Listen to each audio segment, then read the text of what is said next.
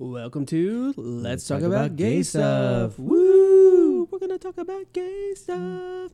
We're the podcast where we talk about gay stuff and discuss the week in LGBT history. Mm-hmm. We are Thomas. Tony. Kendall, the youngest, Kendall. sweetest. And we Kindle, remembered like our the name e-reader. today. Kindle.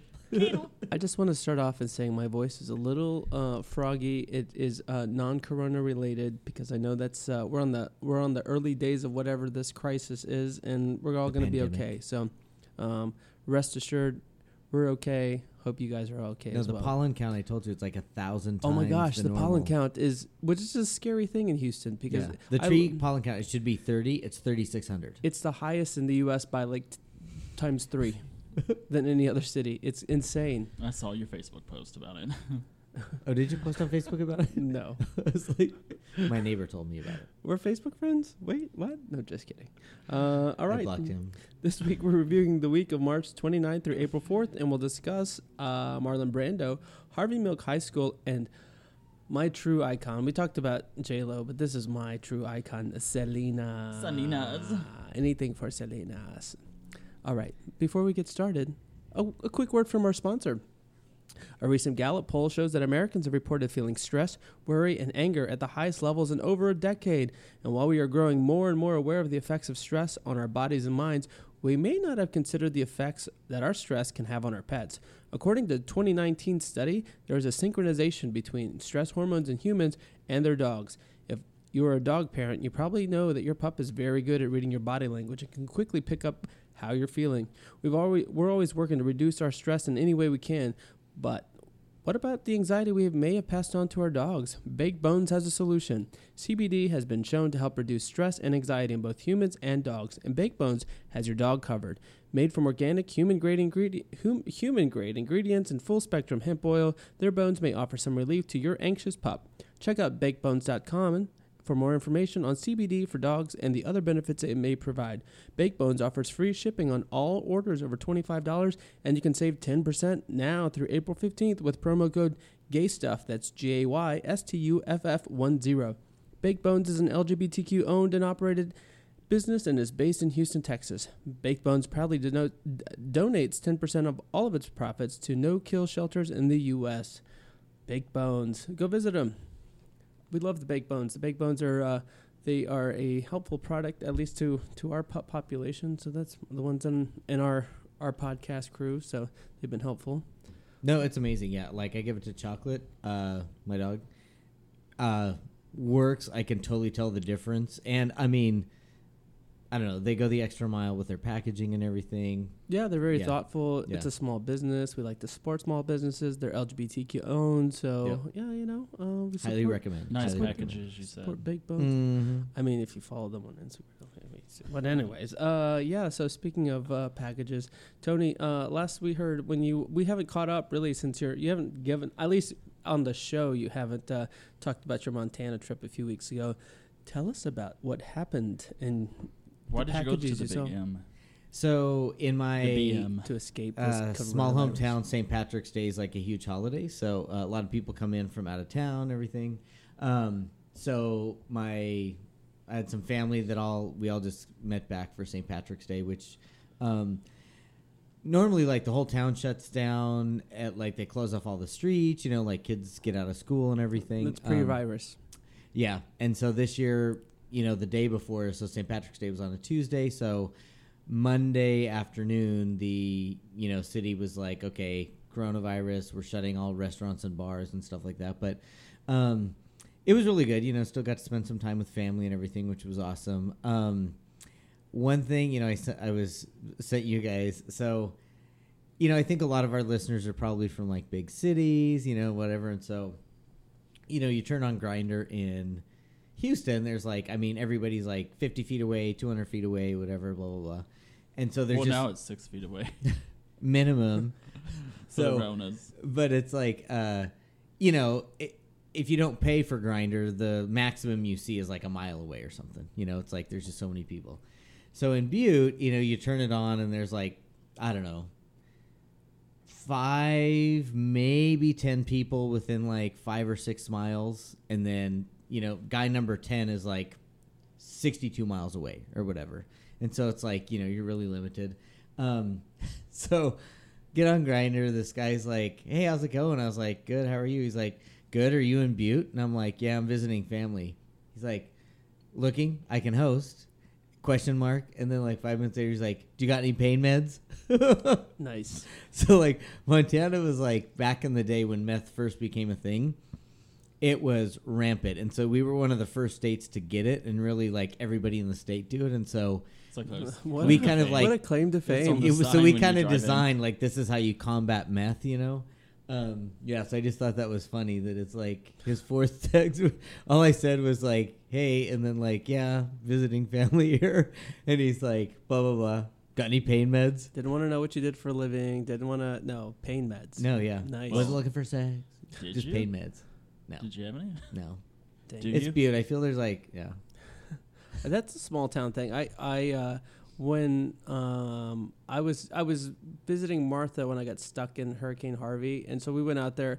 But Martha and I have this thing where we even while you and I were dating Kadoli, she would download Grindr onto her phone, and we would sit at the Chili's bar and just open it up just to see, because we were mesmerized by at the time, like, who is like, this was such a unique phenomenon. Like, people would just get on this app and like hook. And then I found Grindr on your phone, and you were like, it's Martha's. No.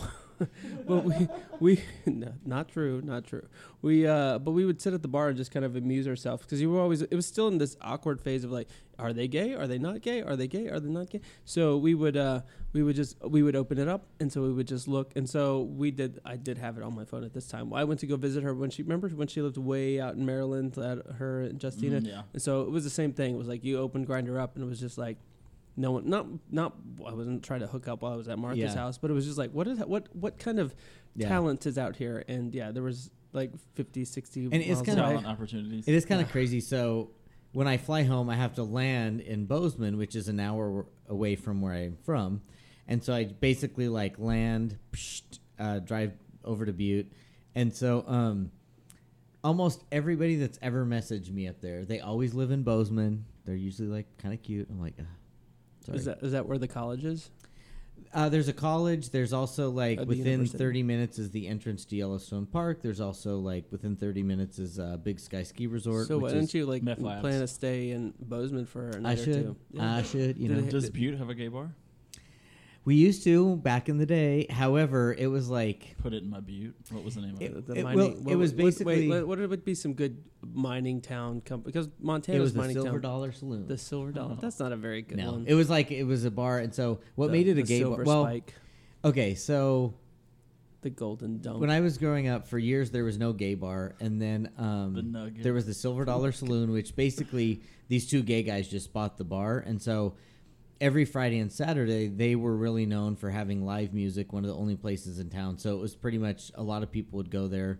But then during the week, it was a place where like if you were gay and went in there, you weren't discriminated against. Mm-hmm. Whereas it wasn't really a gay bar. It's like a lot of gay bars in Butte, like you walk in, they're like, get the fuck out of here. I mean, they're not going to say get the fuck out of here. Well, first but thing to say, you're going to feel like I got don't need to be pills? in here. Got any pills? Yeah. And so, but then there was this really old hotel called the Skookum, and they had a bar, and the bar was called Snookums, and that was the gay bar in Butte for a while, Snookums. I love that. Snookums. Yeah, that's a fun one. Yeah, Snookums. that sounds more like a gay bar name. Like, Yeah. But of course, they had to tear the hotel down and put something else up. I was thinking like Twin Peaks. Wait, no, that's a straight bar. I was It thinking is, for yeah. the A lesbian lesbians. bar. Yeah. It's not a lesbian bar. It's like a No. Hooters. Here it's and everywhere else it's like a Hooters, but yeah, in Montana it's a lesbian bar. Snookums. Just kidding. Snookums. In gay news, I think I shared it with you guys previously, but I was wondering your thoughts. Like I We was don't read your stuff. I know.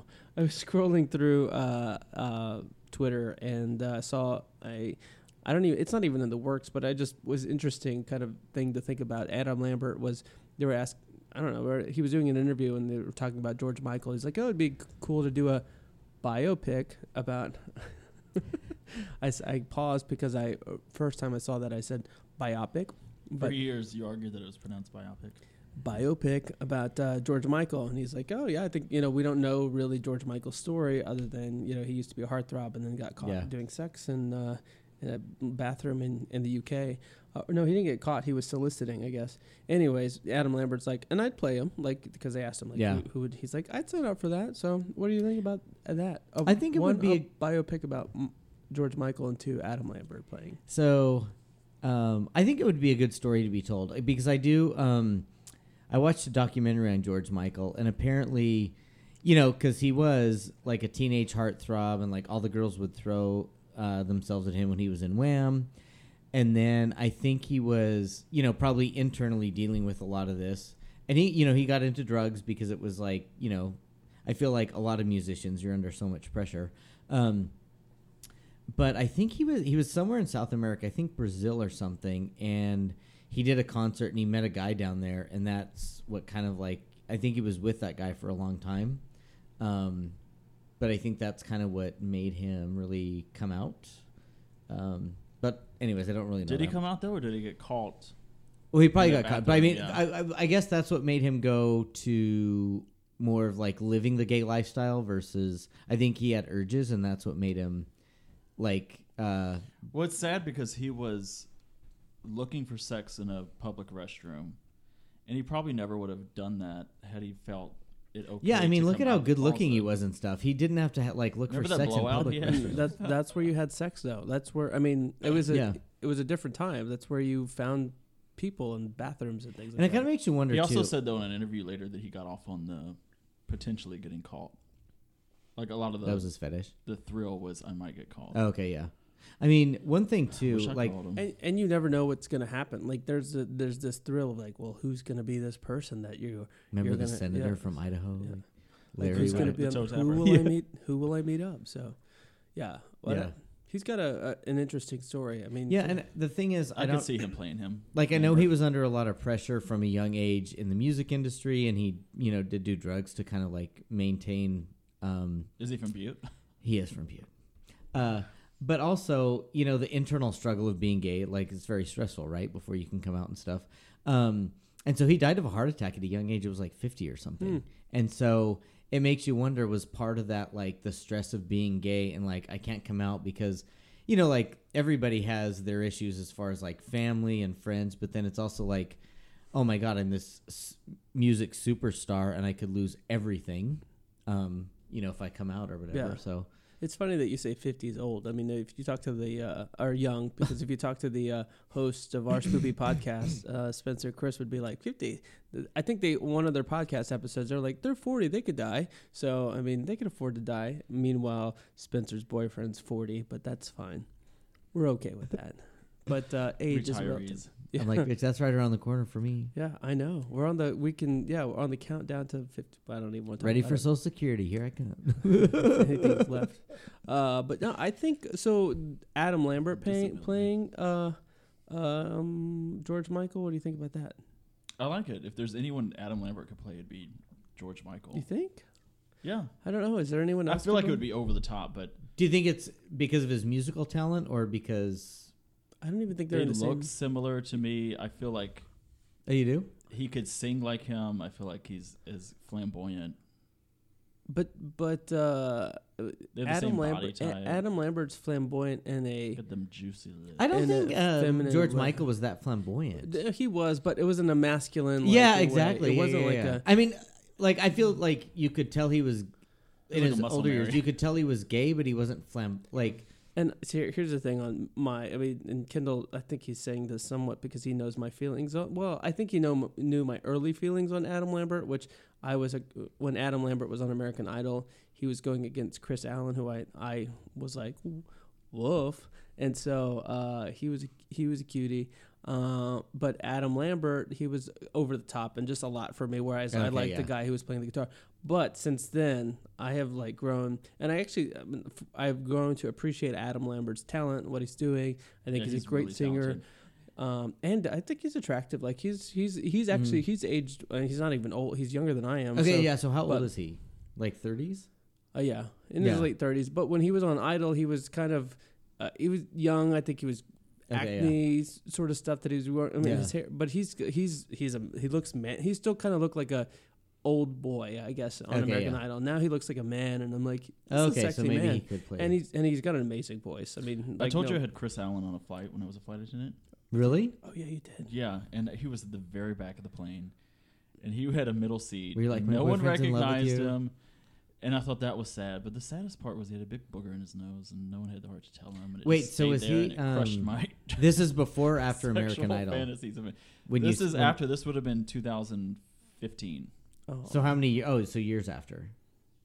Oh yeah, this was like Okay. 6 years after. Okay. Yeah. But nobody recognized him. He was super sweet though. You know, He Spencer. was cute. Spencer's on his way to being a flight attendant, and at least that's kind of the trajectory, right? And he says his favorite thing about wanting to be a flight attendant is being able to go down the aisles and just yell at people, trash, Trash. trash, trash. No, I wasn't asking. I was saying it. Oh, I have all those flight attendant jokes.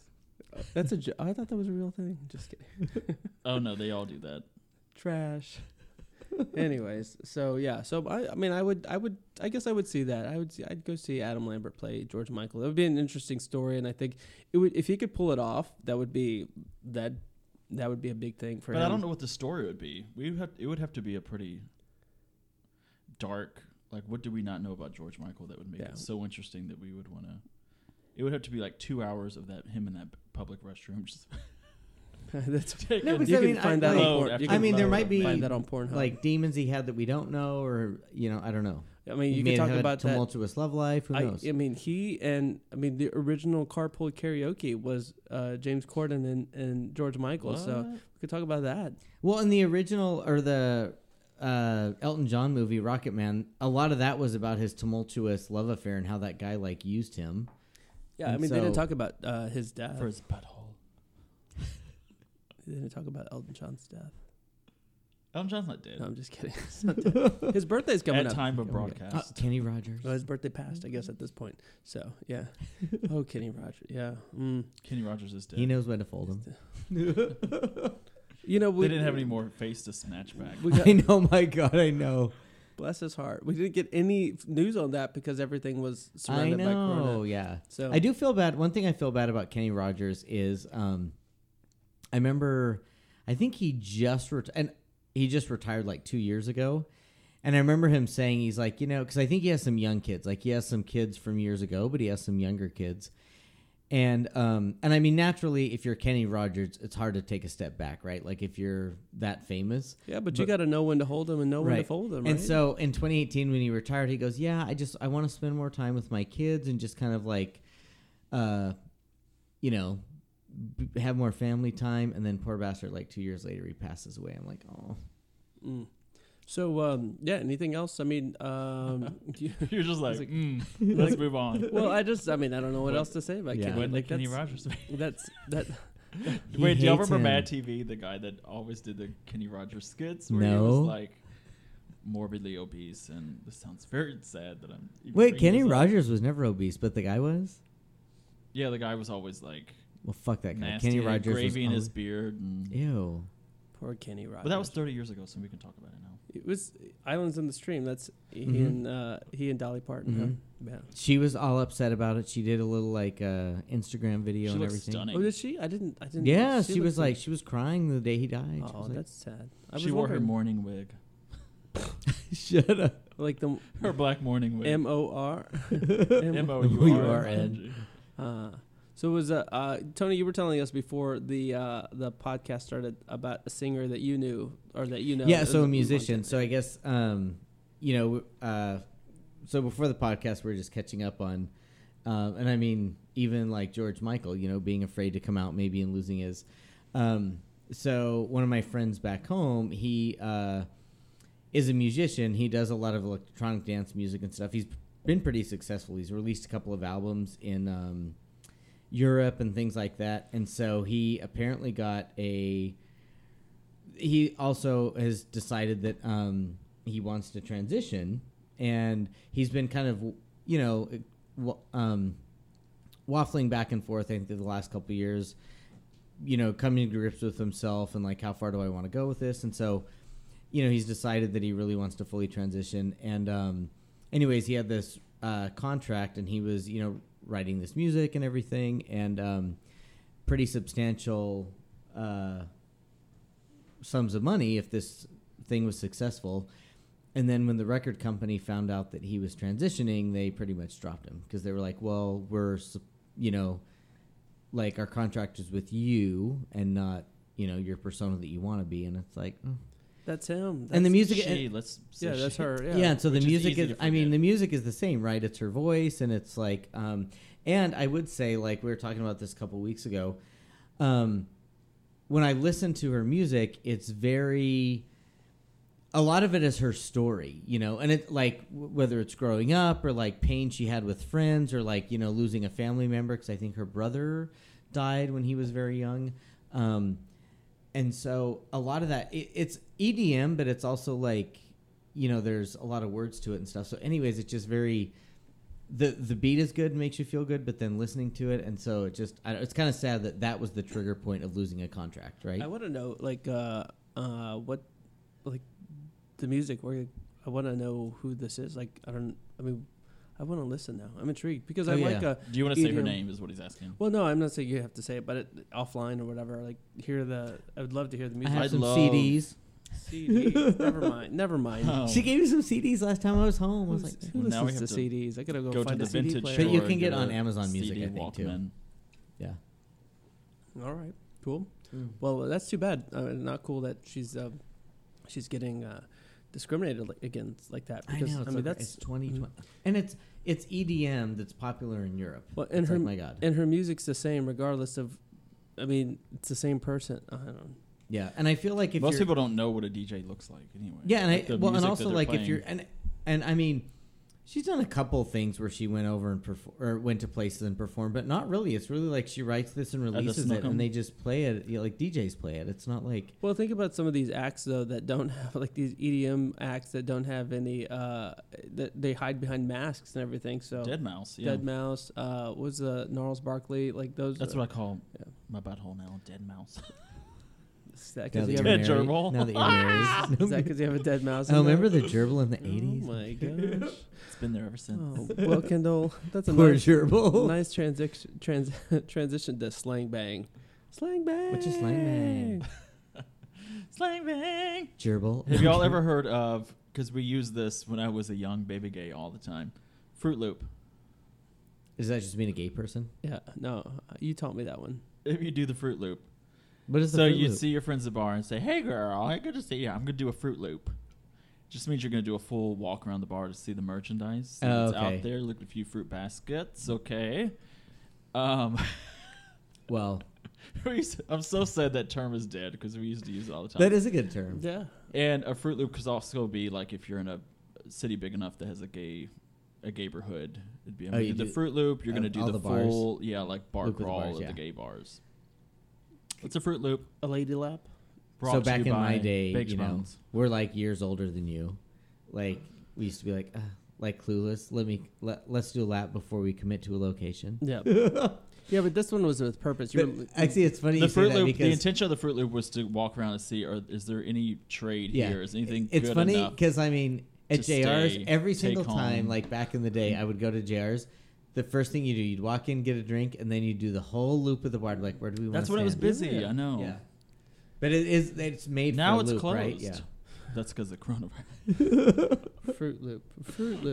Yeah, Did you know that? would Had would you do ever heard Fruit that? Loop. Oh, you only knew that because I told you. told me I'd that. never heard Fruit Loop. Like, if you would have said like Fruit Loop as a gay term, I'd think, oh, it's like somebody who's queenie or something. But Thank you. Let's bring back these. I think terms. Thomas. miss them. Like when you say Fruit Loop, I You think, think oh, of Thomas. Thomas. Yeah. Speaking of fruits, Flamboyant. the Queen Mother. how about tomatoes?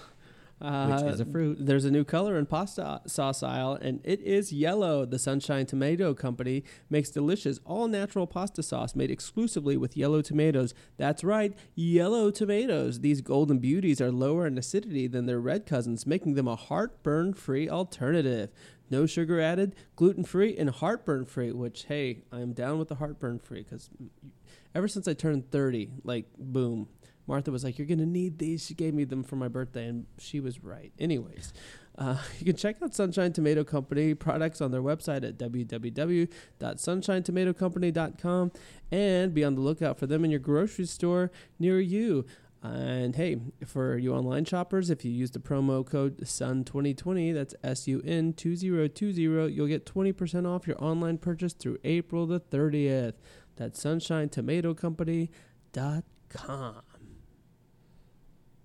Oh, I'm up first. Huh. You want to talk What about are you talking about? Your favorite topic ever that you've been waiting So- for? Celine? Thomas has had a couple margaritas because we're quarantining because coronavirus, and so we had to get takeout margaritas. The only time we would ever drink margaritas before our podcast. Yeah, we Yes. never do that normally. Just kidding. So March 31st, because we're talking about the week of March 29th through April the 4th, and I'm talking about March 31st. Okay, so Wait, are you ready for this? This is your idol. This is your. This is you your know, Oprah we in were We have in tissue comparison right to standing by. You know, you guys are joking, but I was. Oh no, I'm not. I was doing research a couple days because we were supposed to record a couple days ago, right? And Were you cheering up? yeah, totally. I was like, I was telling Spence, I'm like, I don't think I can do this. Like, I'm gonna tear up and cry. Like, So when did you first like get into Selena? How young were you? I was probably about 8. And Okay. so when really that long? Yeah. So I mean, I knew her. I remember I went to my grandmother up until like probably like 5-6 years ago. She was going to these outdoor festivals. There'd be a bunch of Tejano artists. So we're talking about Selena Quintanilla Perez, not Selena Gomez. Oh yeah, I forgot. That shows my age. I Yeah. forgot about Gomez. So Well, she's crying somewhere too. Crying because Justin Bieber dumped her twice. still. But so my grandmother would go to these outdoor festivals that would happen all the time. These big artists of Tejano music would be out there. And we went to one time in Pasadena, Texas, so a suburb outside of Houston. And it was in the summer. And Selena used to be notorious for like bringing people. And if you've watched the movie, like she would bring kids on stage. And so the fans would come on stage, mostly kids. And so my grandmother kept saying, "Go up there, go up there, go up there." And I was like, And "Oh, she's it's what, a good." teenager at that time? Oh, you saw her live? Yeah, I saw her live, and I mean, I was like, I'm gonna go, and then I chickened out and didn't go, and I'm like, if I would have gone up there, I could have like been on stage, and she Well, would yeah. dance with you, and she'd give you a kiss on the cheek or whatever, and I remember that, and I was like, So she had the it. And you star never did power go? up oh, and she then- did, no, I never saw her again, other Okay. than live, but I would see her on TV all the time, and. So when she died, so back in 1995 on March 31st, it was a like huge blow. I remember what happened. Like I remember being told by the girl I dated in middle school. So we're in high school. It's my freshman year in high school. I remember being, as I'm telling you guys this, like I remember the hallway, the dim lighting in the high school. In high school, I was near my locker, and she's like, "Oh, someone." I guess I got to tell you. And I was like, "What?" She's like, "Your girl died." And I'm like, "Who?" She's like, "Selena died." And I was like, on a side note, my sister's best friend's name's Selena, so I was like, oh my gosh. And then she's like, Selena Quintanilla, and no offense to Selena, she's listening, but I was like, Thank God. well, it wasn't a thank God, but I was like, I'm glad she's okay, but I'm like, oh my gosh, like it's like Selena, like, Yeah. you know, the singer, like who we've all known, and so I mean, like I said, I was relieved that it wasn't my sister's friend, but as like she was telling me Selena Quintanilla, I was like, oh my gosh, like it was such a huge thing, like to know that she got murdered and she died, and she was just, I mean, she was 23 when she died, and it was such a big deal for that community, being Latins in Texas, especially of Mexican I'd say American. San Antonio was like the epicenter of grief. Yeah. I mean, Where was she from? San Antonio? No, she was from Corpus Christi. Okay. She grew up in Lake Jackson, so which is just outside of Houston. And her I don't know that. her father had wanted to start a business, so he started a restaurant, and from there, they like just in a short time, during that time they started a family band. Which in retrospect, as I think about like watching the interviews and why you still get sad, is because when they're interviewing the family, like about who are also the band members, like it's a different experience than like listening to interviews about Queen or I'm trying to think of other, like the Eagles, where you lose a band member. I mean, they're family in a sense, but not blood family, right? Because after they go on tour, they would all go back to their homes, right? But the Quintanilla family, like they lived next door to each other, so they would go on tour and they'd still hang out, and they still had that family bond. Sure, there were tensions about being on tour all the time, but they were a family. So when she died, it was a huge thing for this community, and most people, I mean, and when she died, it made national news, which was a big deal for people. Like, oh, I mean, They we call knew her Oh, yeah, Selena. yeah, yeah. the We were, Madonna of Tejano. yeah, we were intimately familiar with Selena. So to hear Diane Sawyer talk about her, or Peter Jennings, or Yeah. whoever was on the news, like, I mean, she was making the 5-6 o'clock news, not just in San Antonio. Right, Which, yeah, by the yeah. way, when she died, the San Antonio news, that's all they covered. Like, because her murderer was on a standoff for 9.5 hours And so where was she murdered? In Corpus? Or in Corpus. Okay, yeah. I moved to San Antonio in '95, right when she died, from St. Louis. Had never heard of her, but it was like Elvis had been assassinated. It was like the biggest. And see, I remember news. like I had never heard of her before, but when she died, I remember hearing like it being big news. Yep. She was talented. Yeah. Okay, tell us about her. And so, yeah, so she died this year. It's 25 years ago, which I can't like. That's it's also mind crazy, blowing. yeah. So at this point, she's now been dead longer than she was alive. She was killed by her fan club president, the woman named Yolanda Saldivar, who was also the manager of Selena's clothing store boutique. So Selena, at that time, she was she was breaking records from an industry standpoint from Tejano music, but also started her own clothing brand, was starting fragrances, was about to cross over into the English market. That's crazy that she's that big. Yeah, she had that. Was she recording her English album when she died? So they Yes. released a few songs after. Yeah. Really good songs. So she and her dad, so the lead up to how this murder happened, she and her dad were super close. Her dad was the manager of the band of Selena, and they were very close. And so they were close with Yolanda. I mean, Yolanda, again, she was the fan club president, then started being an Because she had active known employee. them for years. Or Mhm. yeah, they had known her for years. Yeah, Right? Yeah. started being an active employee in Selena's business. But they noticed Selena started hearing things from people saying, "Hey, she's Yolanda's not right. Like, she's making bad decisions." Selena really valued Yolanda. Finally, her dad came to her one day and like, "Look, the books aren't adding up. Like, she's taking money from us." right. And so they discovered that she had forged checks and she was embezzling $30,000 from the business. Oh, really? Excuse me. So her dad, Abraham, and Selena confronted her. And then on March 9th, they asked her for an explanation. They said, "Tell us what's going on." She said, "Hey, I didn't do anything." She was distraught. Yolanda left the city. On March 13th, she bought a gun. And this was all in Corpus Corpus Christi, Christi. Yeah. Yeah. If you're not familiar, Corpus is just, About 3 hours south of Houston. it's along the coast of Texas. And so on March 13th, she left town. She bought a gun. She claims that she being Yolanda claims that her Selena's father threatened her.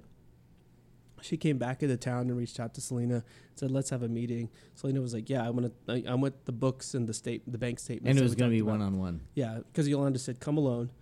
She said, "Excuse me." She also said, "Hey, I've been raped, and so meet me at this hotel." Yolanda said that? Yeah, Yolanda said that. As just a ploy. Yeah. Well, that's what we all believe. And so she said, "Meet me at the Days Inn Hotel in Corpus Christi." So this was March 31st. Like I said, she told her to come alone. They went to go. So Selena took Yolanda to the hospital. They didn't find anything. Now, as I was reading, like, I didn't realize, like, so they didn't actually do a full on like Rape rape kit? test, because they're like the Corpus Christi place they went to. They said, "Well, you should go to San Antonio because you're from San Antonio. They've got better equipment to test you, so you should go there."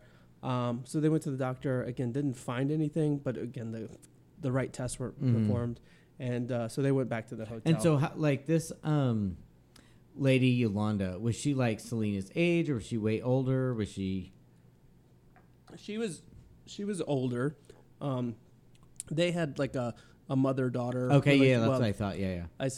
according to Yolanda, they had a mother-daughter. Mm-hmm. Because Yolanda says, "Oh, I would treat her like my daughter." She also says, "Selena called me mom." Of course, Selena's family says, "No, we've never known Selena to call Yolanda mom." And so, anyways, but they had a close friendship, right? So they go back to the Days Inn hotel. Selena says, "Hey, I want to see the records. I want an explanation for what you've done."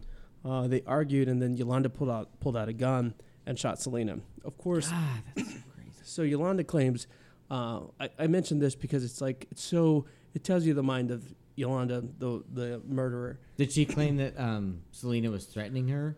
She claimed that she told Selena that she was going to leave. She's like, Selena, I can't be part of the business anymore. This is too much. She said Selena dropped to her feet, Yolanda's feet, and was just holding on to him and said, please don't go, was begging her not to go. And she's like, we need to talk about this. So she says Selena was walking to the door, and as Selena was walking to the door, Yolanda pulled out a gun and was pointing it in Selena's direction, not to shoot her, because earlier she had the gun at her head, but was pointing at the door, saying, close the door, and that's when the shot was fired. And the shot basically hit Selena in the shoulder, then kind of went and cut an artery, which is why she died. Oh, okay. But of course, there's one witness who says, hey, look, we heard, like, Selena was running. We heard some arguing. Selena was running. But also, she brought a gun to what was like a meeting that she organized, and then it's also like and told it was Selena, supposed to be a let's Selena go over, show up, yeah, you know what I mean? let's go over some books. She brought a gun, so that's like premeditation right there. Right. And so it wasn't just yes. And so Selena, she's shot. She runs to the lobby. One of the maids in the Days Inn hotel, she was like, "Oh no, I heard Yolanda say, 'Selena, you bitch,' and then shot her." I say that because there's this on a quick aside. My sister and I were like, we would watch countless after Selena died. We had recorded so many news clips and y'all TV doing some specials. forensic investigations. Well, no, we were just like, we missed Selena, like YouTube videos. Well, this was before YouTube, Yeah, so we all exactly. recorded it on a cassette tape that's worn the heck out. We would go, but there was this one clip where this maid was like, I heard her, and she said, "Selena, you bitch," and so just the way she said it, and so we would always call going back to my sister's best friend Selena, we'd always like, Selena, you bitch. And so it's a little term of endearment. She knew we meant we loved her, but yeah. So there's that statement says basically disputing what Yolanda said. Oh, Selena was begging me to stay. They're like, no, you ran after her and you called her a bitch. So Selena runs to the lobby. She says Yolanda Saldivar was the one who, before she becomes unconscious, she that she's the one that shot her. She acknowledges Yolanda was the one that shot her, and the hotel room. Yolanda runs to her truck. Selena, the paramedics come pick up Selena. Selena dies before she gets to the hospital. Oh, she did. And Yolanda then stays in her truck, and she's in her truck for 9 hours. The police are trying to pull her out, or trying to not pull her out, but they're like trying to coax her out. They're negotiating.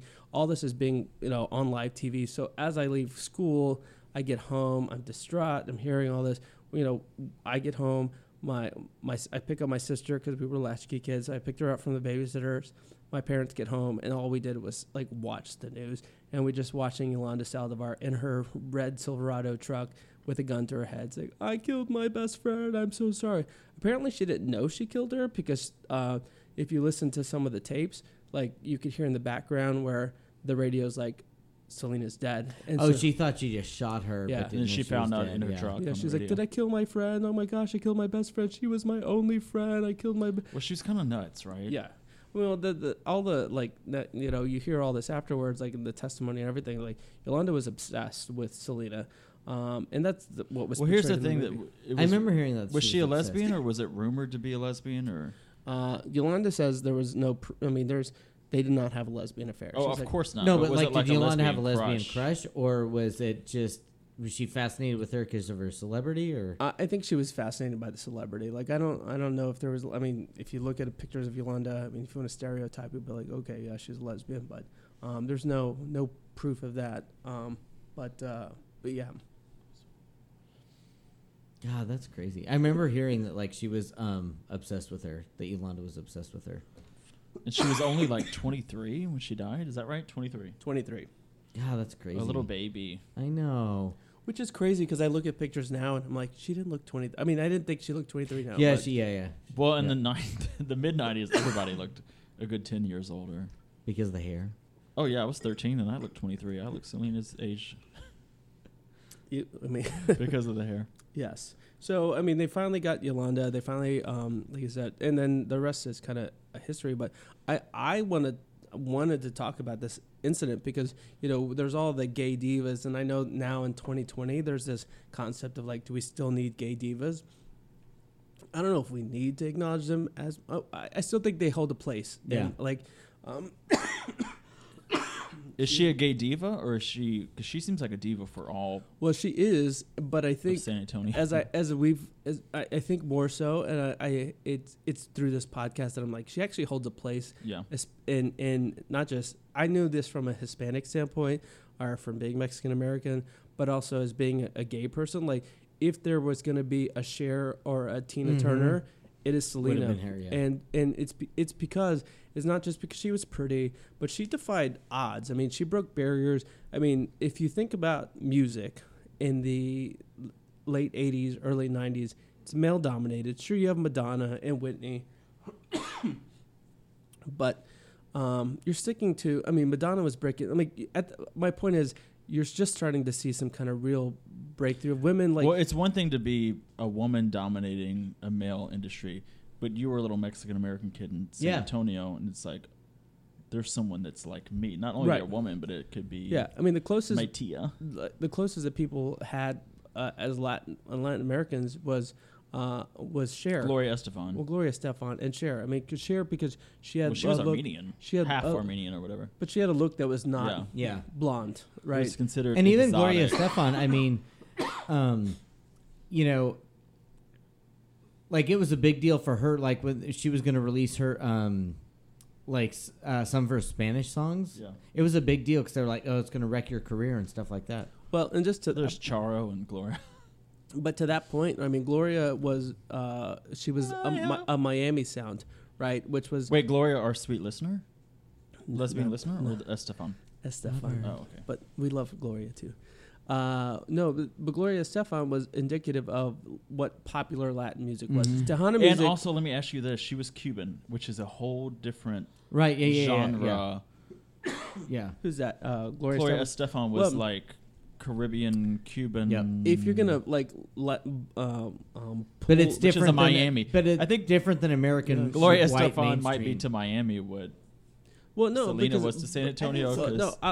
Selena was very regional. I'll say it's bigger though because Gloria Estefan was bigger, and well, I don't say she's bigger because But she was more mainstream. The point I'm going to make is Gloria was making mainstream Latin music, right, for the Latin market. Exactly. Yeah, so yeah. what Gloria was producing was it was salsa, merengue, it was rock. She started out trying to be mainstream, and then and it was mainstream Yeah, I Latin, get so it. it would apply in Cuba and Puerto Rico and Mexico with the and Miami Sound Machine. Come on, everybody, let me do that. Come on, right. go. Whereas Selena was making a very regional type music, but she broke those barriers because people in Mexico and other parts of Latin America really liked her. I mean, when Selena was, Tejano artists weren't leaving San Antonio or Corpus Christi or Houston area or Dallas. But Selena went and performed in Chicago. She performed in Los Angeles. And so she had a growing That's base. why I do think it's like a bigger deal than like Gloria Estefan, because I mean, if like her stuff just seems more mainstream, right? Right. Yeah. And mainstream in the Latin market, right? That could, but everyone knows the salsa and the merengue. People don't know Tejano music. And the thing about what Selena was doing, like Tejano music or regional Mexican music, which was conjunto music, which was largely what they'll call ranchera or accordion based. So a lot of accordion. So you're doing what's the type of I don't want to say tango type. It's not tango. You're doing Salsa? Not salsa. You're doing waltz type dancing. It's not waltz. Whereas Selena was introducing cumbia. That's what she was doing. So that was a popular sound, but it wasn't mainstream Latin popular. Yeah. So she was like an ambassador for a culture that the mainstream did not see. That's why I think it's a bigger deal, because I mean, Gloria Estefan, which she was awesome, and I mean, should be held in high regard, and she made her own ways, but her stuff just seemed very palatable to a lot of people, right? Yeah, because I mean, again, outside of that border town, Texas and Mexico, like what Gloria was producing was mainstream. Selena was very Right, exactly. It was a Regional. different style. I was just using her as No, I another agree, yeah. Latina. Yeah. But she was a woman, so Selena, a woman, regional, broke boundaries. And she introduced, I mean, you mentioned earlier the Mexican Madonna. she introduced a new way of doing business because in terms of performing music, because she previously, the singers in that market, the Hanami market, they basically held a microphone, wore some glittery dresses, and stood still. And she was like, I'm going to wear a halter top, and I'm going to wear tight pants, and I'm going to perform this music. I'm not just going to sing it, I'm going to perform it. Yeah. I'm going to use my sexuality, not to exploit it, but in a way that's expressive. And so yeah, and she broke those barriers that were... It's kind of sad because it makes you think, like... I mean, what could she have become if her life wasn't taken so early? But then also, like, what kind of an impact she would have had on the music community? Say, like, she had a 30-year career versus, her life being so short. At this point, she would be 48. She'd be Yeah. younger than J-Lo. Which interesting. I mean, yeah. Well, what She'd have happened to been up on Yolanda? that Super Bowl stage. What's that? She'd have been up on that Yeah. Super Bowl stage. Oh, I mean, part of that. so I mean, just on Selena, Selena was, like, at the time, like, just this huge thing, especially for our regional audience. Like, she was sexy, she was young, she was fun. I mean, people loved her because she was genuine, she was funny, she made fun of herself. So she was a diva, I mean, because she had this big personality. And there was one award show where people were booing her because she was thanking her husband. And she was like, look, I love my husband. And she's like, if I were dating any of you, you guys would be happy too. So she was feisty in that regard. But she was also very humble. I mean, she would talk about going to eat at the Olive Garden all the time. That was her favorite restaurant in Corpus Christi.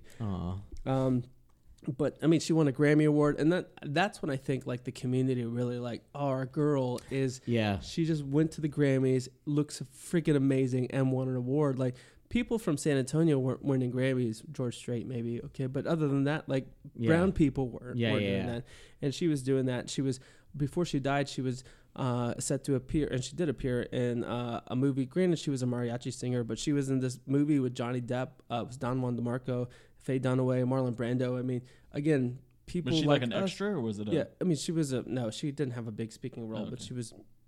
If you look at the wiki page, she's noted in there. I mean, I know this because she was talking about it as it's like, I'm in this movie again. Someone who looked like us was not doing that. So she was a hometown hero, inspiring women. Even your girl Oprah called her an all-American girl. Before she died, or after? No, this is after.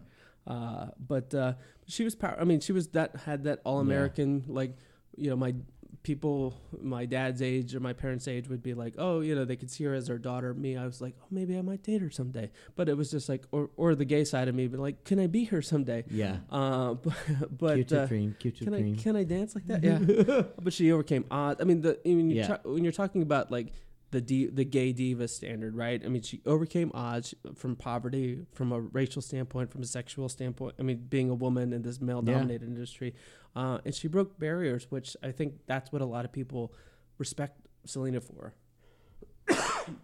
Just in terms of what to me is like, I'm talking about her 25 years later, but she's still being talked about today. I mean, she's still being remembered and honored. Breaking records. She's still on her music. And for somebody that had such a short career, it's not like she had a 30-year career and is, being remembered. Her music is still on the Billboard charts, though. I mean, granted, it's the Latin market charts, but they're still, like, she's still a top 10 artist. She has not produced music in over 25 years. Yeah. But she's still there. Her English crossover album that was released just shortly after she died was the number one album. The first time a female Latin American artist hit number one as their first week on the charts. Of course, her death spawned a movie which starred Jennifer Lopez, and we can. I don't know if we give all the credit to Selena for Jennifer Lopez, but I mean that was a major, and the fact that Jennifer Lopez still, like, talks about it just recently, and it may be an inspiration to her too. Well, let's talk about the movie. Hold on, but I would say this on Jennifer Lopez. She just recently, because the movie just premiered. Well, put her on the map, kind of. Well, it did, but Jennifer Lopez just this year, just a few weeks ago, produced a tribute to the Selena movie. On YouTube, on her YouTube channel. So really, all these years later, that's so still it's considered a cheesy movie now, or always was kind of like a cheesy movie. Did you almost like a Lifetime movie? Did her mega fans think it was cheesy, or did you just appreciate any kind of? I think at the time, the fact that she was getting that much attention, and it wasn't a Lifetime movie, you're like, wow, it was a Hollywood movie. It was wide release. Well, now it's like a cult classic. It's on VH1 all the freaking time. It's I mean, I totally look back at it now. It's a camp movie, total camp movie. Yeah. But at I've the actually time, like, never seen it. what? I need to watch it. It's 'cause you That's don't my, have on Lifetime that's my any research time of this the week day. during the quarantine. I'm Yeah. gonna be like, It. By the way, this cough is allergies. It's not COVID. we all have coronavirus. Uh, We'll be in ICU the next 3 weeks. But I think the movie now, looking back at it, is very campy. Like, yeah. But at the time, I was like, oh my gosh, this was amazing. Like $100 budget. But I feel movies in general evolve, and so maybe just any movie from that genre might be a little campy to you. What was the late 90s? 97 is when That it was came out. not a cute time in movies. And the movie got produced because the family says. The thing about how it was produced, like the family says they were getting hints that a movie was going to be made about Selena, and they're like, and so the lawyers their lawyers in California were like, if you want to have a say in this, you might need to make your own movie. So they made the movie because they're like, we want to be able to tell the story versus Yeah, that's good. off-brand. Yeah, It's interesting though because her dad is like known to be a tight-fisted person, like very strict. Not like you, Tony. He likes Different type of type. he likes an open fist, and the, but I mean he's shrewd. I mean all the things that you see. So you've seen in the last just 5 years, we've seen was it MAC? Is that the makeup line? Spence is MAC that did MAC. Oh, they do. So I Mac need had you a to get corona tested. Mac had a line. There was recently a local a Texas grocery chain Stain. HEB that had special commemorative bags about her. There was a Google Doodle. So you know how Google, if you type in google.com, you'll see some daily. There was one a tribute to Selena a while back, but all this is coordinated with their family. Like none of it's done. Like and if you watch, I say this because I read a Texas Monthly magazine where they were like, if anything has Selena, like, and the family's involved, everyone wants to make sure that it's almost like talking about Donald Trump in terms of, how a press conference gets started and they all start with like, Wait, do you mean Yeah. the family wants to have creative control over it, or they want to make money off of it? well, that's the debate. Like, that's the thing. Like, if you ask my grandmother, she's like, that dad just wants to make money off of it. Like, my grandmother thinks to this day, and I told Spencer, just try. And I Her told dad you does too, not have a Kendall. good reputation. I was like, ask my grandma about Selena, and sure enough, my grandma will go off, and she's like, that dad did it, and Shelley Lottis, which is another Tejano singer. She thinks the dad was in on it. Yeah, because he was trying to make money. And another time, no. But I know. But my point is, there are some people that view that because he is very involved. Like he wants to control every aspect of that. He did not brand. look good in that movie at all. No. Well, that and if But you that look might have been the actor. if you look at him, like I saw an interview of him recently. They were asking about him and Selena's ex-husband, who they were married at the time when she died. And he's like, well, what do you Chris is saying these things. He's like, well, he hasn't talked to the family, so why should he's not part. It's just Get like the fuck out, Control really? freak. yeah, he's like, I'm going to control all the brand, and so he's got a very And he does have control. he has total complete control. Like there was a tribute. When she was alive too. Yeah, there was a quasi tribute that some drag queen puts together in Corpus Christi. Her name that's- is Jennifer Lopez. No. And he She tried performed at the to. Super Bowl. He's like, you guys need to stop. You shouldn't be doing this. I didn't give you permission. Like this is my brand. Oh, No, that's too much. No, on one hand though, like her. Like, I mean, I guess it's a balance, right? Because I think about like Lisa Marie Presley with her dad's face all the time, and it's different because Lisa Marie was how old when her dad died? Yeah. Like, not that old, Yeah, right? really young. But being the father, like your daughter's face is everywhere. Wouldn't you want to control like when? In a way, but then also like if some local drag queen is like There's like respect imitating in her. that. Yeah, and it's like unless she's making fun of her or something, it's like no. If she's trying to be here, Now, that would like be trying to explain that to my dad. Like, oh, it's for it's a tribute. My dad would have no time. I mean, I get it. I understand it. yeah, But I'm trying to view because it is a tribute, and it's like they're there's- honoring her there's- by being like, "I'm a drag queen. I can be anybody I want." Yeah. Cher, Tina Turner, and I wanna be Madonna, Selena. Yeah, Selena, yeah. Drag queens aren't honoring nobody. right. and boring people. And going to that point, I mean, just to kind of put a cap on all this, like I mean, I think Selena's legacy, Valentina. the fact that it's still happening 25 years later, the discussion's still happening on Selena on RuPaul's Drag Race. Yeah, they're paying homage to Selena, that other drag queens in the Houston market. Like when I saw a drag performance at when Dixie was doing her competition last year, the biggest cheer I saw out of all of them was when Rudolph but any Selena performance gets people off. The Casey Musgraves last year at the rodeo that was the biggest applause she got during her whole concert. It was when she did. We're also in Texas, and it's but it's not just. I mean, when she died, and it's 25 years. When she died, all I heard from my predominantly white school was, "Oh, I didn't know about her till she died," and I was like, "I've been living and breathing this woman. Like I have all the CDs and tapes of Selena."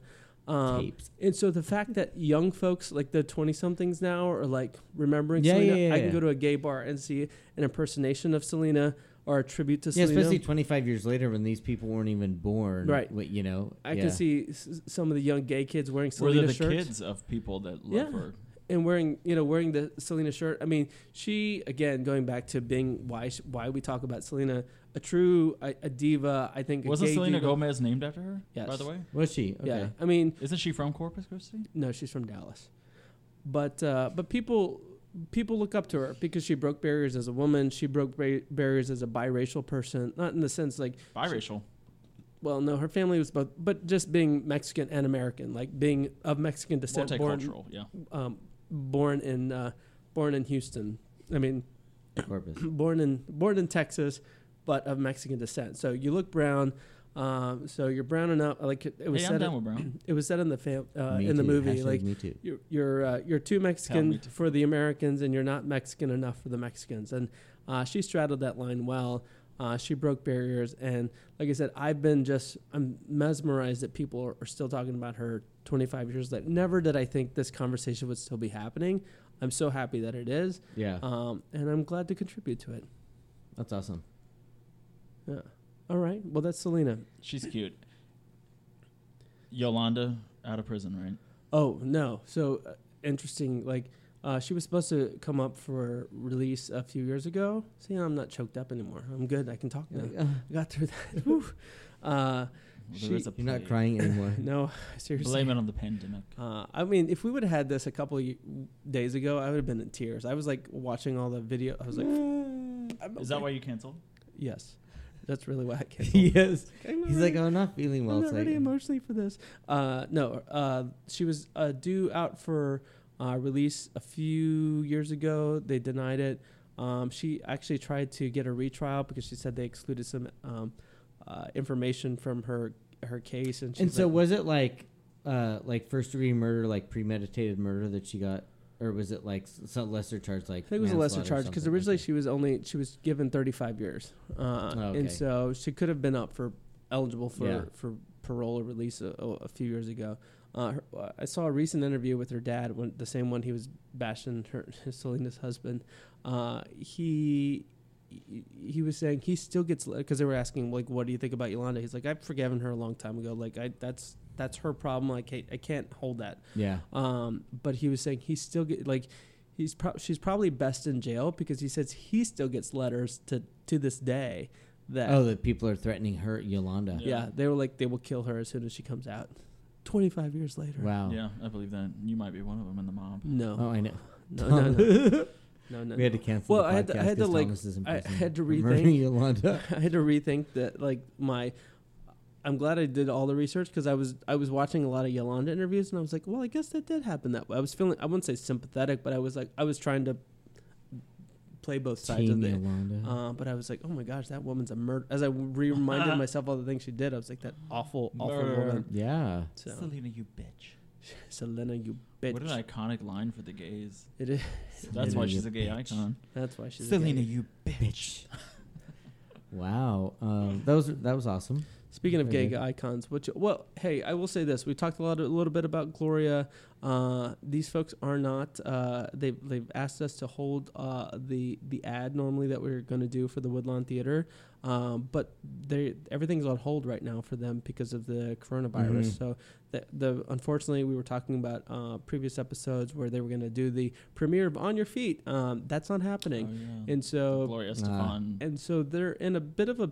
I mean, so they had to delay things, but they're a nonprofit organization in the end. I mean, they came out to us, they reached out to us because they're like, we want to be more, we want to be known more in the LGBT community. We think your podcast can help us do that. We want to talk about our Pride nights, but obviously they're in a bit of a pickle with this thing, and they may have to, their big fundraising events were supposed to happen in these weeks of quarantine, so everything's on hold now for them.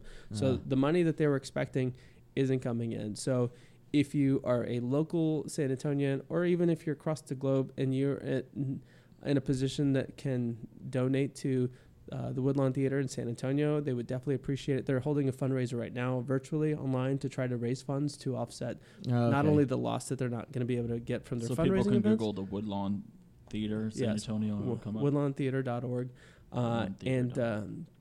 and try to and they would accept your donations because like I said, their fundraisers aren't happening and they're not putting on their shows, which is another revenue generator for them. Yeah. Again, they're great for the community in the sense that they are they're putting on these shows, but they teach theater to folks, and we all know the gays love a theater. So I mean, they'd appreciate your support. Born in it. They're trying And to, anybody, gay or straight, you never know when that's going to awaken somebody's talent. Yeah.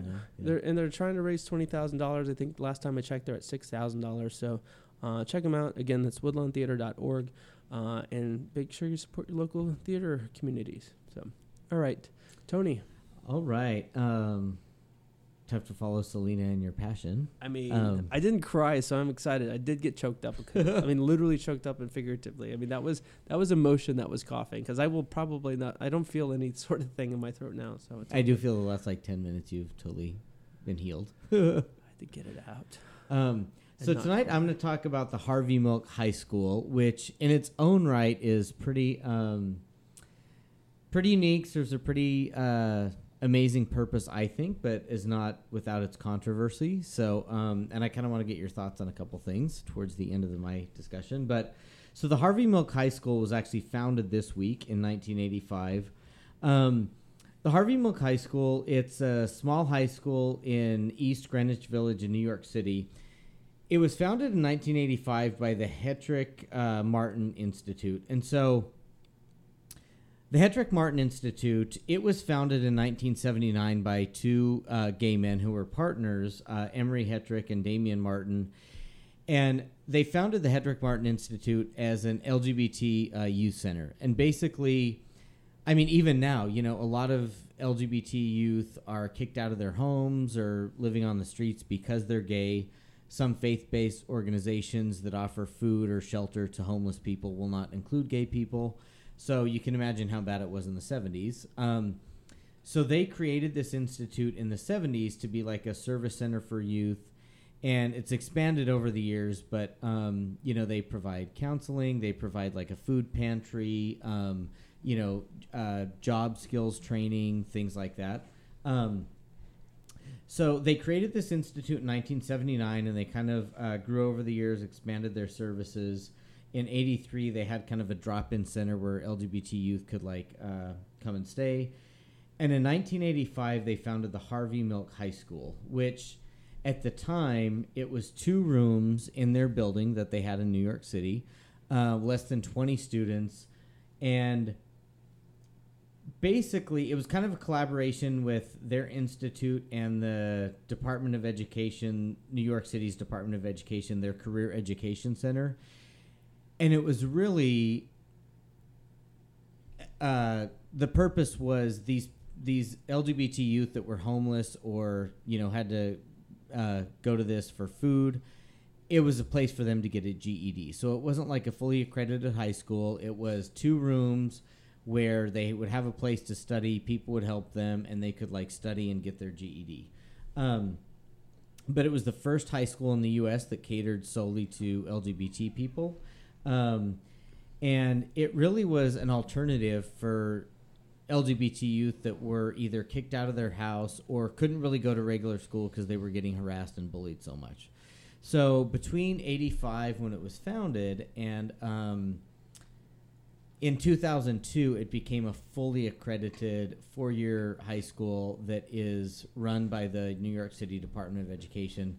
But between those years, when it was founded, it was less than 20 students. And so between when it was founded and the early 2000s, it had grown to about 40 to 50 students.